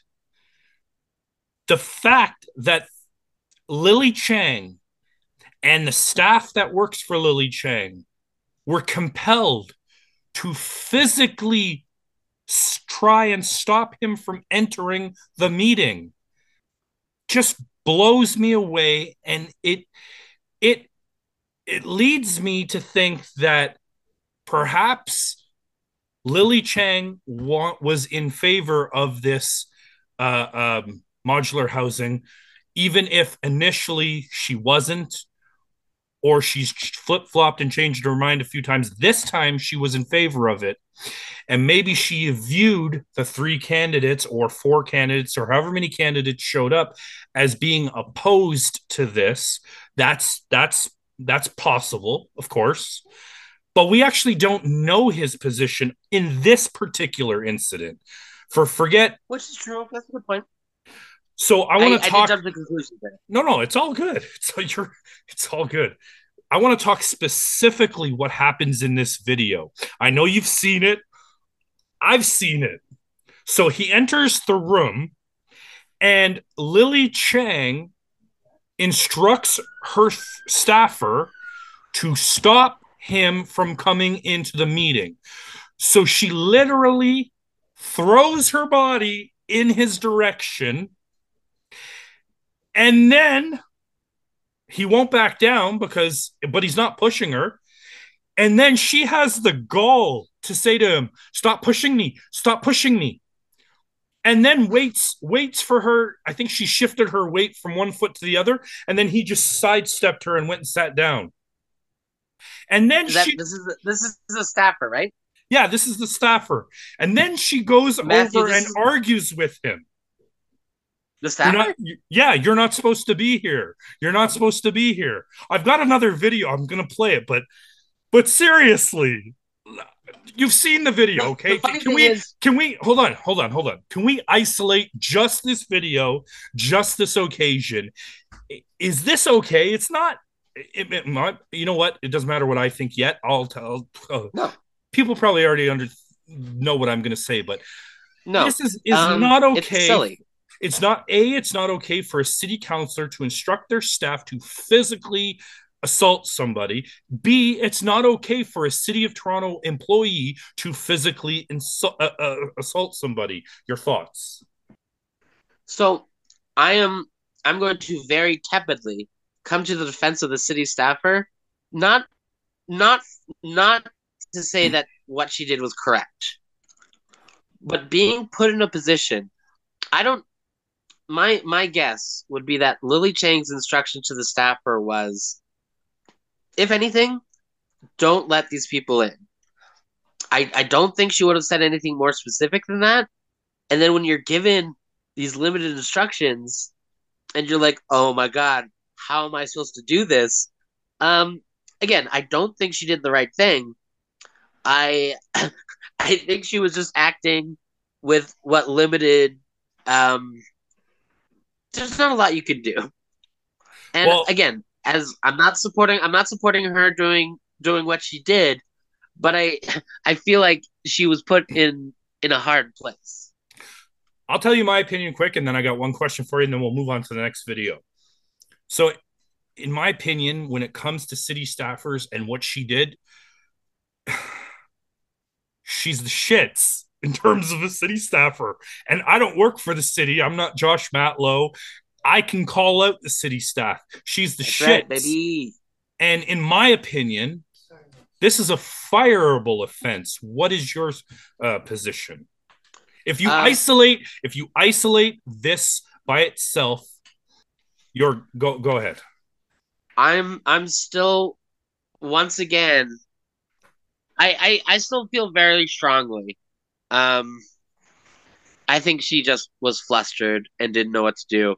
And I don't know. I understand those moments of panic and not being sure how to follow instructions that you've been given.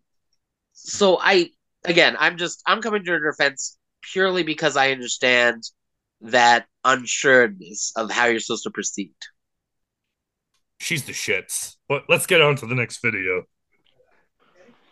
I'm not leaving. You also assaulted my staff. No, actually, we have it on camera. She assaulted me. No, she's tried to stop you and you barreled your way. No, I haven't. I just talked to Gail at elections, so you are so welcome. No! You can go to any room. Stay right here, Paula. I'm going to stay right here.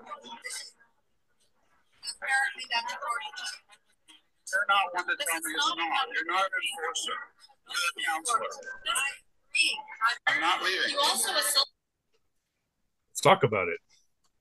She flat out accused Giorgio Mammaliti of assaulting her staffer. I don't know if she realized at that point when she did that she was being recorded, or that the incident in question was also recorded. And therefore, we all know that when shit like this was recorded, it's going to be put online for the whole world to see. Your thoughts? Oh, Matthew, I'm doing so much carrying water for. It's getting heavy, isn't it? What's that? It's getting heavy, the water, isn't it? It's heavy because once again, it's not even me being. It's right now my water carrying is simply saying, "Oh my God, It's like I don't even feel good about my justification here because it's like, one, you're correct that she probably did not know she was being recorded, and I don't mean that as a. There's a part of me that thinks that she thought what she was saying was the truth when it came to, say you see that moment where the staff is pushing Giorgio. And I think from a certain angle, you could maybe see it as both of them pushing each other. I know that we've seen the video and that's not what's happening. But what if that is what you see? And so I'm carrying water for this idea that I guess I don't want to think of a sitting city councilor bold-faced lying. I would rather that they were mistaken. Well, there is a silver lining in this. I don't know if you've, not in this situation, but in the grand scheme of things. I don't know if you heard, but the federal government is reworking some lines, and I believe Willowdale is going to get swallowed up into parts of other electoral districts, thus eliminating Willowdale altogether federally, which will be carried over provincially, which will be carried over municipally.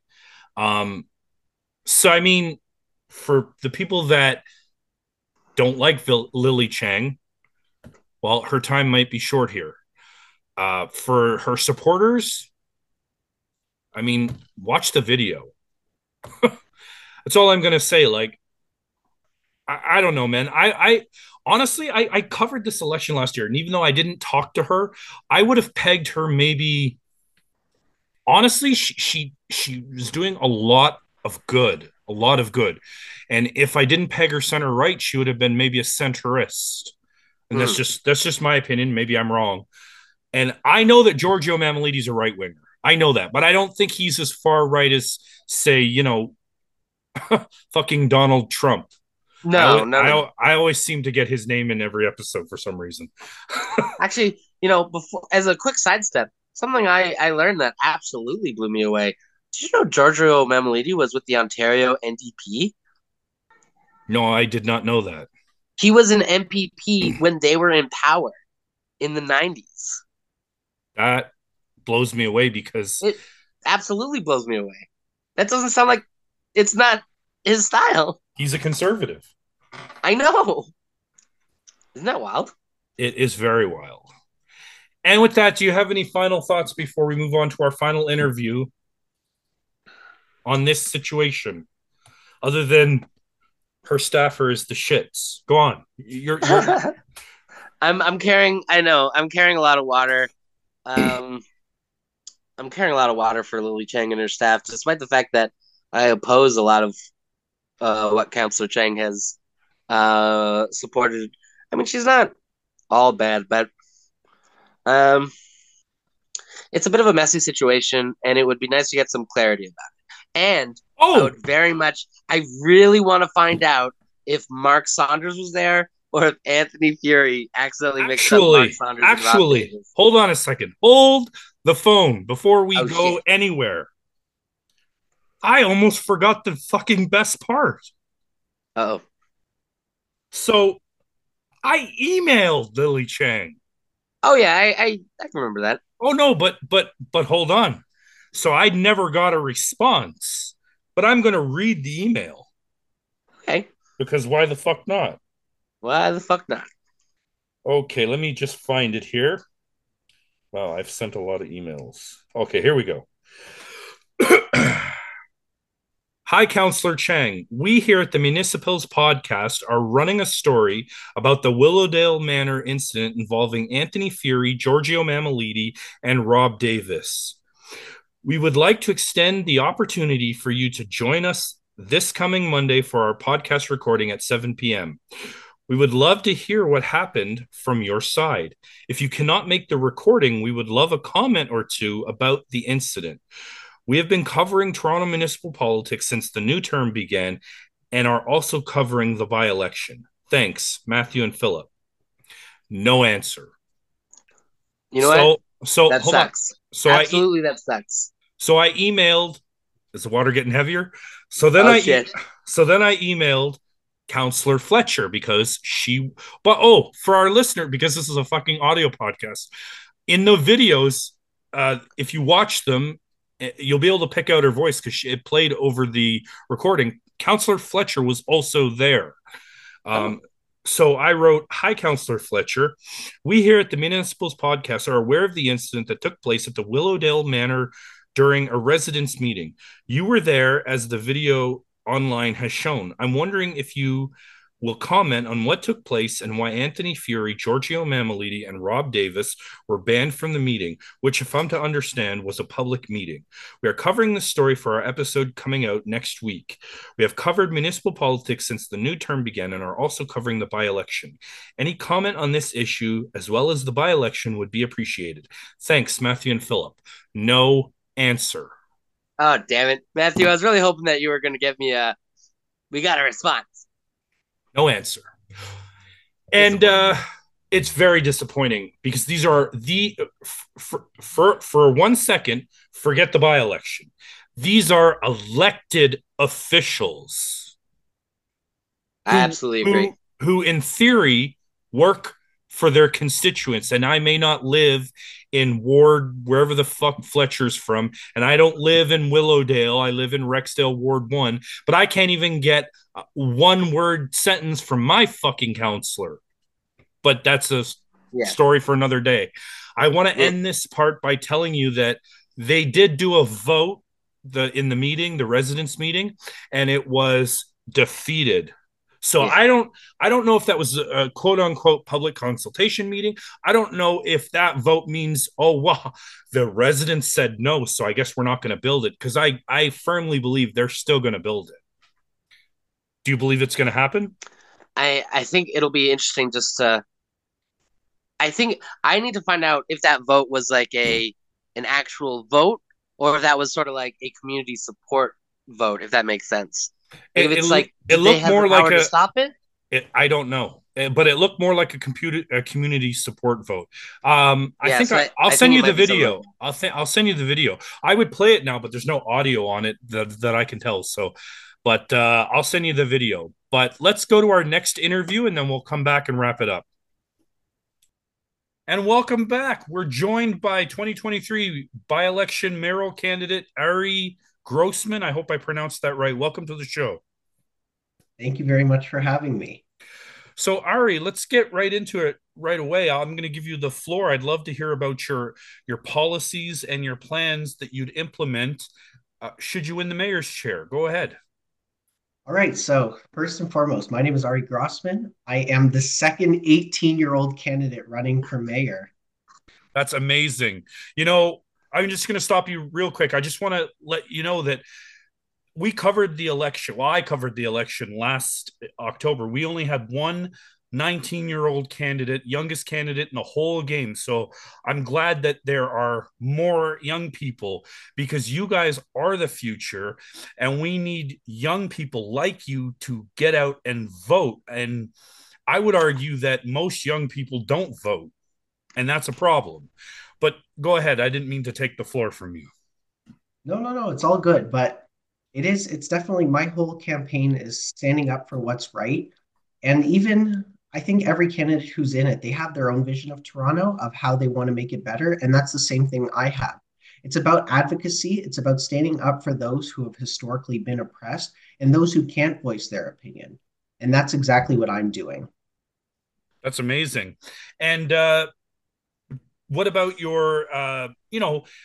what do you think are the three biggest issues going into this election? I think the three biggest issues, definitely, especially in the city of Toronto, we've got housing, which is skyrocketed. We have TTC violence, and we also have something that goes hand in hand, which is the addictions crisis as well as homelessness. I'd love for you to expound a little bit on each one of those, and if we have questions, we'll interrupt you. Go ahead. Sure. So the first plan is on the TTC.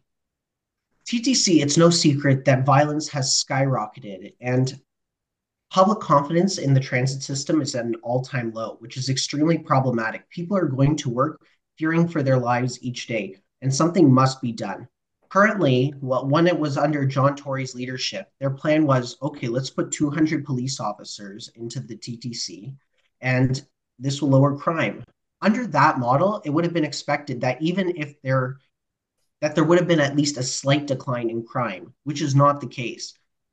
I'm reading through, you see the Toronto Police Twitter, you see stabbings, shootings, everything is unprovoked. These people are fearing for their lives. That's why under my leadership, if I were to become mayor, we would have a joint mental health task force, which consists of social workers and police officers along with registered nurses. What they would do is they would essentially they would identify behavior that could cause violence or people who are in crisis on the TTC, and we can help those people to get the supports they need. And also, we can make Toronto a place where those people get the supports they need so they're not essentially circling the drain. I mean, we've all seen it. I'm sure you guys have taken the TTC. I've taken the TTC. I take it very frequently. We all see those people who need help, but they're not getting the supports that they need. Absolutely. And Philip, do you have a question regarding the TTC? Um, you know, obviously, yes, the crime is an issue, and I think part that kind of there's God, it's a multifaceted issue that all the issues on the TTC and crime and all of that. Um, but I so desperately want to ask you about, and I understand at 18 years old, I don't expect you to be an economist. Wow, I even said that word very poorly. Sorry, I'm 34 and I can't say words correctly. So that's our gap here. Um, for me, and I ask, I'm trying to make this about the TTC, but I feel like it's our city's financial situation that I really want to ask you about.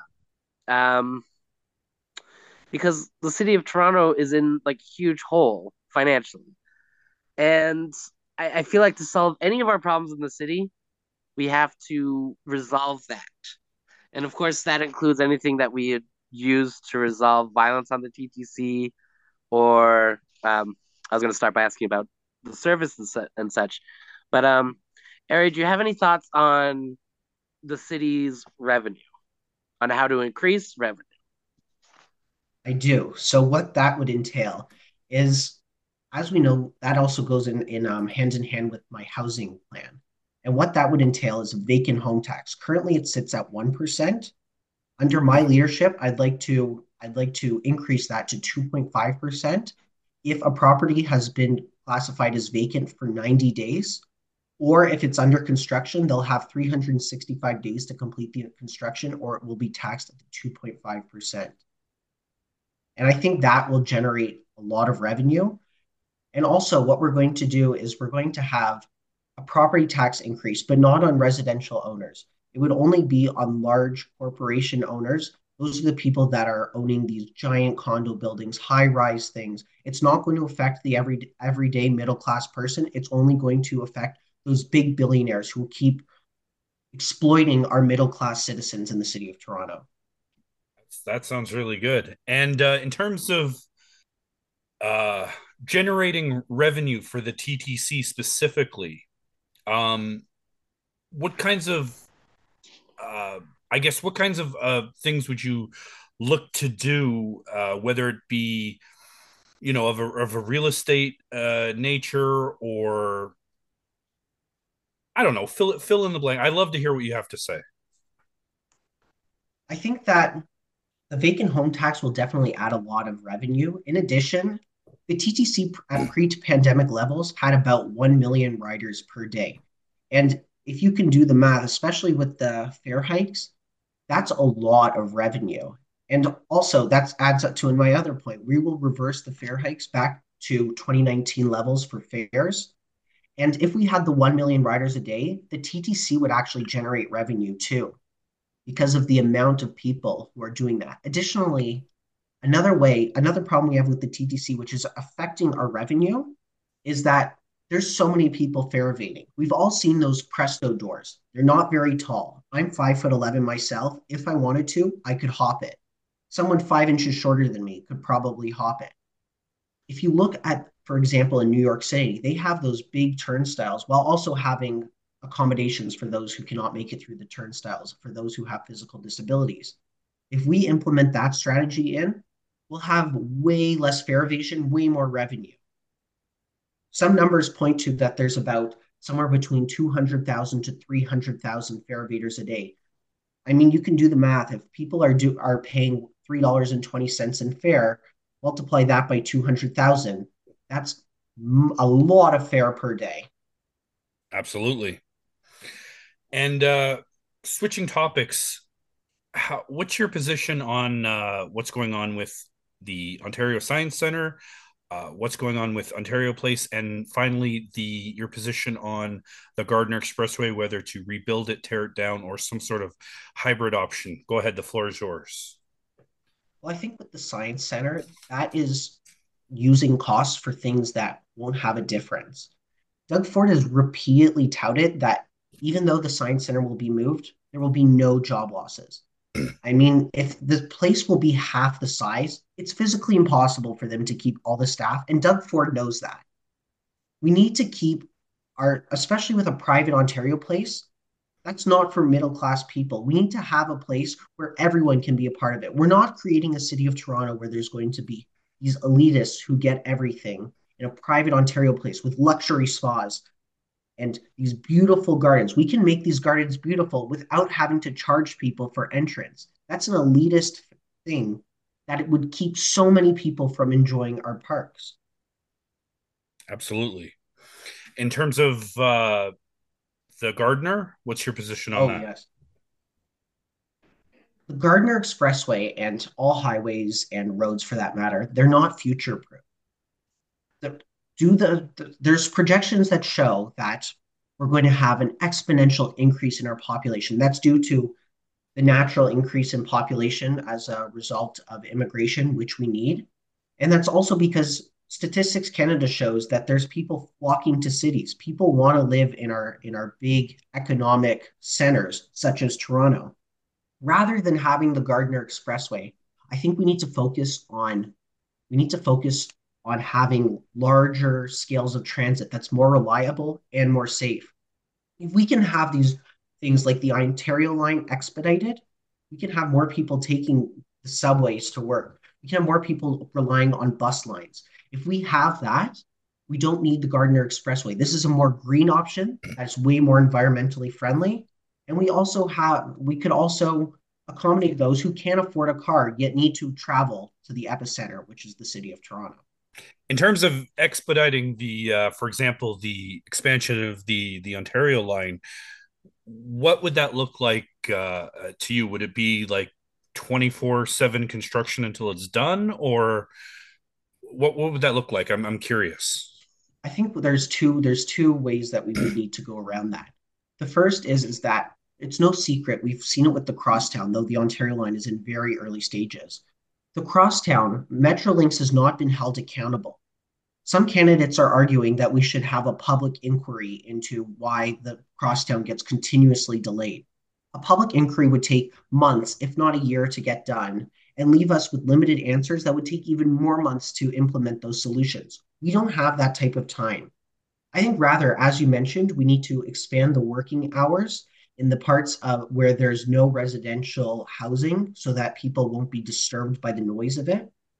But at the same time, we need to hold Metrolinx accountable and find strategies that ensure that things are kept to their deadlines rather than getting continuously extended with no repercussions for those actions. Phil, go ahead.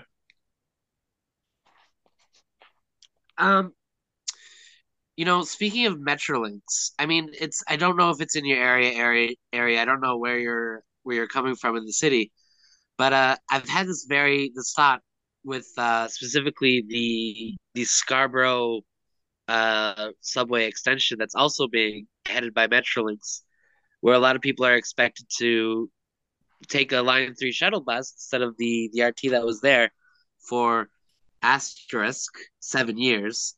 Of course, I say that because how do we trust that Metrolinx will get a project done in the timeline that they state? Um, what sort of, I mean, I feel like I'm coming around to it, but like, what are the mechanisms, from your understanding? I understand you're not the mayor, so that you wouldn't know at this moment. But what kind of mechanisms do you think we'd have to hold Metrolinx accountable? I feel like that's sort of it feels like a hard question. You're absolutely right that it's a tough question. And at the municipal level, the truth is that Metrolinx is a subsidiary of the government of Ontario, which does put us in a bit more of a precarious situation in terms of our footing. But the one thing we have to do is we need to publicly speak out against it. Right now, I find that City Council is tiptoeing around Metrolinx. The government of Ontario is tiptoeing around Metrolinx. Doug Ford even said this week or late last week, he doesn't even know when the crosstown will be done. If Doug Ford doesn't know from his internal documents, who will know? We need to have a strategy that speaks out against it and and holds them accountable in a public perspective. Because once the public loses their trust in them and that they see that the role models, the people in charge of the city, don't have trust in them, it'll spark a public outrage. And of course, we need to protest that. Change wasn't made overnight. We can't do anything. Okay, I'm going to implement this solution. Tomorrow it'll be changed. The sad truth is we can't. If we have a if we have a joint stance, and that's the beauty of independent politics in municipal government, is that we can work together across. It doesn't matter if you're right wing, left wing, or anywhere in between. We can work together, and we can hold Metrolinx accountable through publicly talking about it rather than internal documents, which is the current state of the issue right now. I hear what you're saying. What about? I don't know if you're up to date. One other candidate wants to sue Metrolinx. Is that something that you'd be in favor of, or?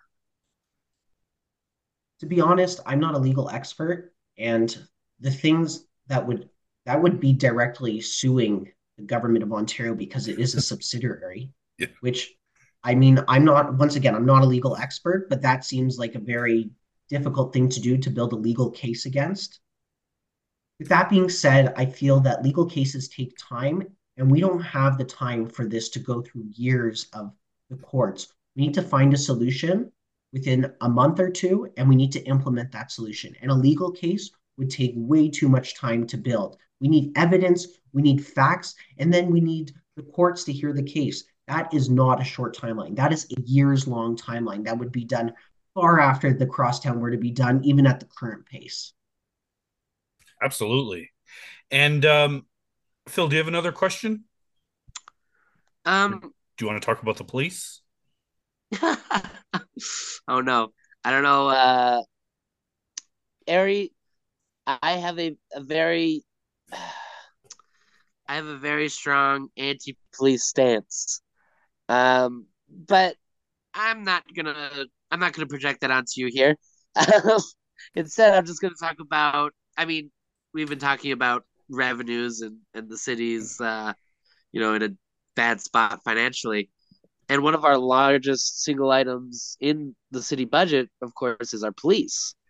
$1.16 billion annually, where it feels like, the results aren't really getting better. Response times are huge, long. The solution doesn't seem to be giving them more money, because it seems like they get that money, and what do they do with it? Would you be in favor of perhaps shifting some of the police budget to other services, or do you have any other thoughts And in I just terms of the Toronto police? and I'll just put in what Philip said, and or looking for efficiencies, because that seems to be the thing that nobody wants to do. Nobody since Rob Ford has looked for efficiencies specifically within the police budget. Go ahead. I think you're absolutely right that we're seeing police budgets increase year over year, and they'll keep requesting additional funding, but we're not seeing those results. I think that rather than So I think that this would go hand in hand with maybe not defunding the police, but rather reallocating those resources. You're completely right that response times are up. Rather than having more cops on the road, keep hiring more cops, we need to have more mental health units that are in every single division of Toronto Police that run 24/7. And any time a Toronto police officer is to request mental health assistance, that a mental health unit, a cop and either a registered nurse or a social worker can respond within 15 minutes of hearing that call. Because police, go ask any police officer, the vast majority will say they don't know how to respond to mental health crises. They're not trained for it. Police are trained to handle violence. A mental health crisis is not violence. Violence is stabbings, shootings, robberies. Those are things that social workers can't respond to on their own because that would put them in danger. That's a police problem. Rather, we need to focus on mental health units, and we need to focus on our mental health services, because that will alleviate the amount of calls that Toronto police receive. Absolutely.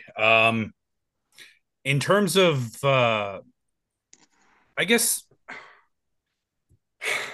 how do we get the violence though under control? Because I mean, we can talk about money all we want, but the actual violence, the root cause of the violence, what do we do about that? Well, violence after the, I guess we could argue that we're in a bit of a post pandemic stage in Canada. And we saw a decrease in violence in 2020 when stuff was on hold. We were in lockdown, COVID was rampant. Now we're seeing an exponential increase. And I think one of the problems is that people turn to violence, people turn to gangs because they don't have a healthy place to put that energy. They don't have a sense of belonging somewhere. And that's very sad. And I think one of the things we need to do is strengthen our recreation programs. I actually personally, just before this campaign, I'm on a leave of absence right now. I was a member of CUPE working as a lifeguard for the city of Toronto.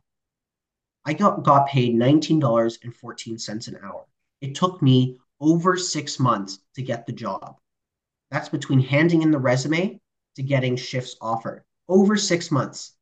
I think that if we had more recreation programs, if we expedited the process and removed the gatekeeping policies keeping our recreation workers away, we can have more recreation programs, which would create a positive outlet for that immaturity, for the things that go on with violence, Can and I that would decrease level. can I interrupt you for a sec? I just want to is are you saying that the pandemic is responsible for that 6 month gap, or are you saying it's the policies that exist for recreation workers within the city of Toronto? I just want a little bit of clarification. Sorry. I think that, sorry, I do get ahead of myself. I think that the issue is that it's a combination that the city of Toronto doesn't have enough extracurricular activities that could have a positive space for those in their young to mid 20s and those in their teenage years to have a positive outlet for their energy, and that would take away from the violence rather than turning to gangs, turning to violence. They can turn that into harvesting their skills in things that tailor to their interests, and that would be a great way to reduce violence. Sounds good. I At the top of the interview, you mentioned addressing homelessness was one of your planks, and I'd love to know more about that. Uh, Go ahead. The floor is yours. Homelessness is a huge crisis, especially given the cost of living in Toronto. Estimates point that you need to make over $23 an hour to afford the city of Toronto. That is an absolutely absurd statistic, and that's leading to our rise in homelessness. One of the things that is extremely problematic is that we have anti-homeless architecture, but also that there's a lack of trust in our shelter system. People are in fear of violence. There's people who are sadly dependent on alcohol, and those people don't feel welcome in the shelter system. They feel stigmatized by shelter workers and they feel stigmatized by the system as a whole. Rather, we need to focus our supports on long-term solutions. And I think one of the things we need to do to solve our homelessness crisis is that we need to have a jobs program that also, with the help of the city, addresses the mental health needs of many of the homeless people so that they're in a good enough mental health situation where they can work. And to do that, we would have centers that would help homeless people get their social insurance numbers, apply to jobs, work with the private sector along with the city of Toronto to fill those job vacancies. We're in an unemployment crisis right now. Unemployment is at an all-time low, and people are searching for jobs. People are not searching for jobs in the way that it was as hard to come by in previous years. If we can work with the private sector as well as the city of Toronto job opportunities to get those who are suffering from homelessness and those who are in poverty stable sources of income while addressing the mental health issues, those people will become less dependent on our shelter system and be able to live lives where they can have higher quality of life as well as be more independent in a way that's healthy. Homelessness is a public health crisis, is the truth. Absolutely. I couldn't agree more. Philip, I'll give you the last question before we end things here. You're on mute. Oh, There sorry, you I go. was muted. I didn't realize. Oh, I feel like I was on such a roll today of good questions. Um, oh, now I'm burning out. Quick, Harry, it's 8:45. It's past my bedtime. I'm, burning out. Uh, oh my God, Matthew, I'm burning out. I didn't go with the final question. I was doing so well. That's okay. You know what? We have covered a lot in such a little bit of time. So, Ari, we appreciate you coming on, and we want to give you this time to speak directly to our listeners, to the voters, and tell them why they should vote for a Mayor Grossman, I think is how you pronounced it, government. I'd love to hear your final thoughts. Go ahead. The floor is yours. Oh, So and once again, don't forget to include your website. Sorry. okay.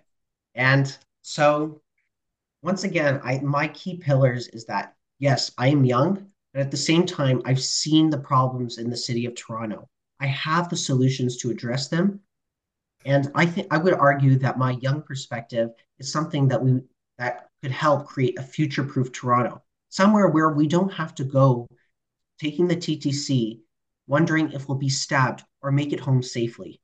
I don't want to see a Toronto where no one can decide if they have to choose between paying their rent or buying groceries. These are things that are no person should have to decide in the city of Toronto. I have the solutions. We have ways to increase taxes on the rich, keep the taxes the way they are on the middle class, and make life more affordable for the middle class. Sounds great. And your website is? I'm currently running on Instagram, which is at Okay. Ari for Toronto, and my Twitter is at Ari for Mayor TO. Thank you so much for coming on and giving us the young person's perspective. We really appreciate it, and we wish you nothing but luck on the campaign trail. Thank you very much to both of you. And that was Ari Grosman. Even though we called him Grossman to begin, I apologize. We fuck up names here a lot, so I apologize for that. But you know, I'll say this guy, I believe he said he's the second 18-year-old. I can't wait to interview the other guy, but the young people, I can see a bright city future with and I'm not saying this word derogatory. It's not meant in a derogatory manner, but kids like Ari and this other candidate, and also kids like Hope Shire, very bright future politically speaking for the city of Toronto. Your thoughts on the interview, Phil? Um, I was very happy to talk to him. He has, he's it's hard because I don't want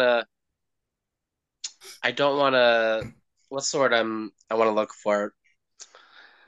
I don't want to put him down by saying, "Oh, it's so good that you're capable of this at 18."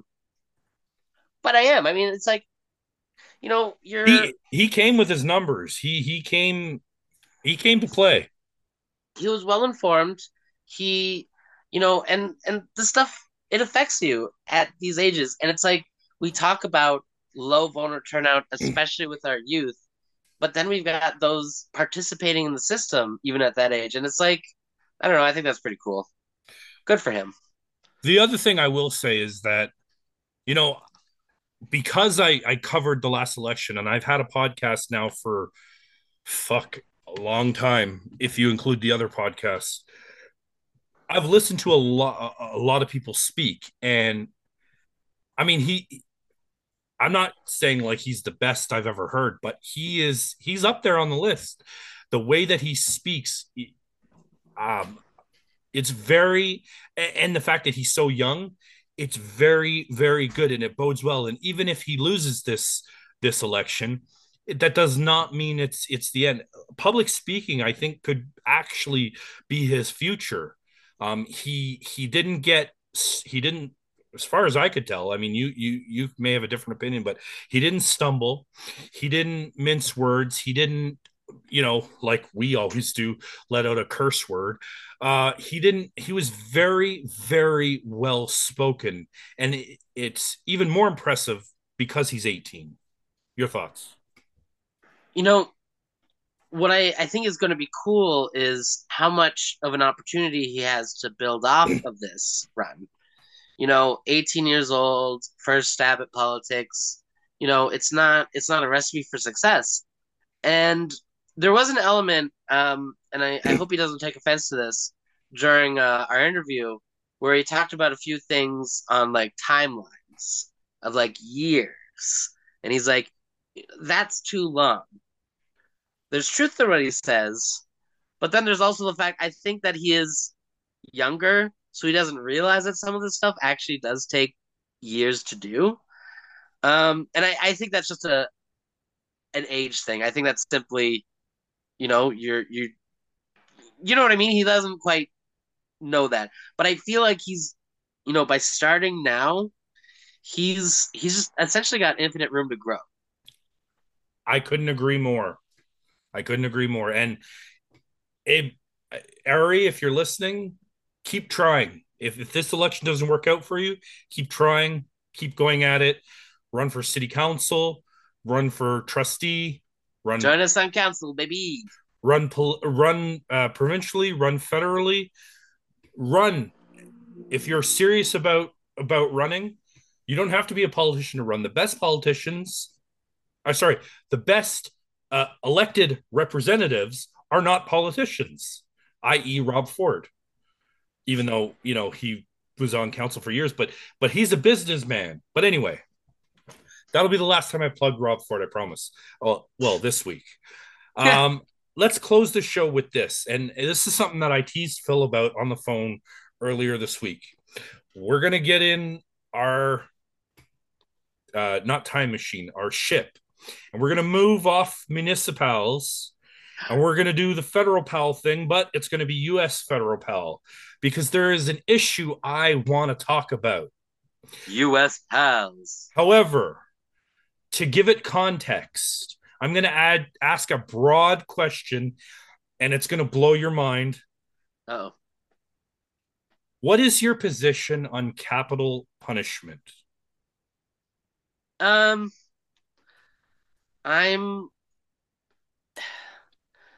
fundamentally I'm against it. I'm not. I don't know. I'm not going to condemn every time it happens. My simple position is that I'm against it. It's more complicated than that, I guess. Can I just ask for, even if it's just one, and anything you say is obviously it's acceptable, but I'm just for do you have a reason, or you're just is it kind of hard to get into, or? I think it's let me just say my biggest reason would be the messiness of the criminal justice system, especially in the United States, and for the potential of a false verdict. Not that it's a universal thing, not that's even common as far as I understand. But I mean, there have been instances where people have been murdered by the state, capital punishment, and then later they were exonerated. I mean, it's complicated. Okay, so the reason I ask is, okay, for more context, your opinion, the state of Florida, is that a red state or a blue state? I believe it's a red state, but I might be wrong. My understanding is that previously it's been electorally pretty purple, but it is right now. Purple? What the fuck is purple? Oh, purple is that's what do they refer to that? It's like a battleground state.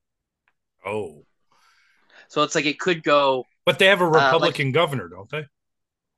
Yeah. Okay. It's like there are states like there are some states that always go like Texas is always red. Texas is Which, always so red. states. New York and California are always blue. Well, yes, you got it. Okay, so and then of course, go on. Yeah.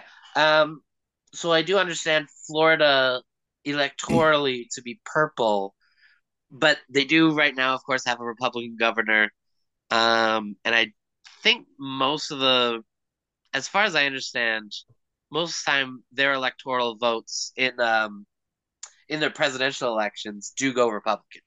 So I don't know if you can already see where I'm going, but I read an article within the last week or two. Fuck, I don't know. My timeline's all fucked up. That says that Florida has passed a law that puts capital punishment, the death penalty, on the table for child sex offenders who molest, rape, whatever word you want to use, sexually assault a child 12 years of age or under. And I, for one, applaud them. Your thoughts? There's all right.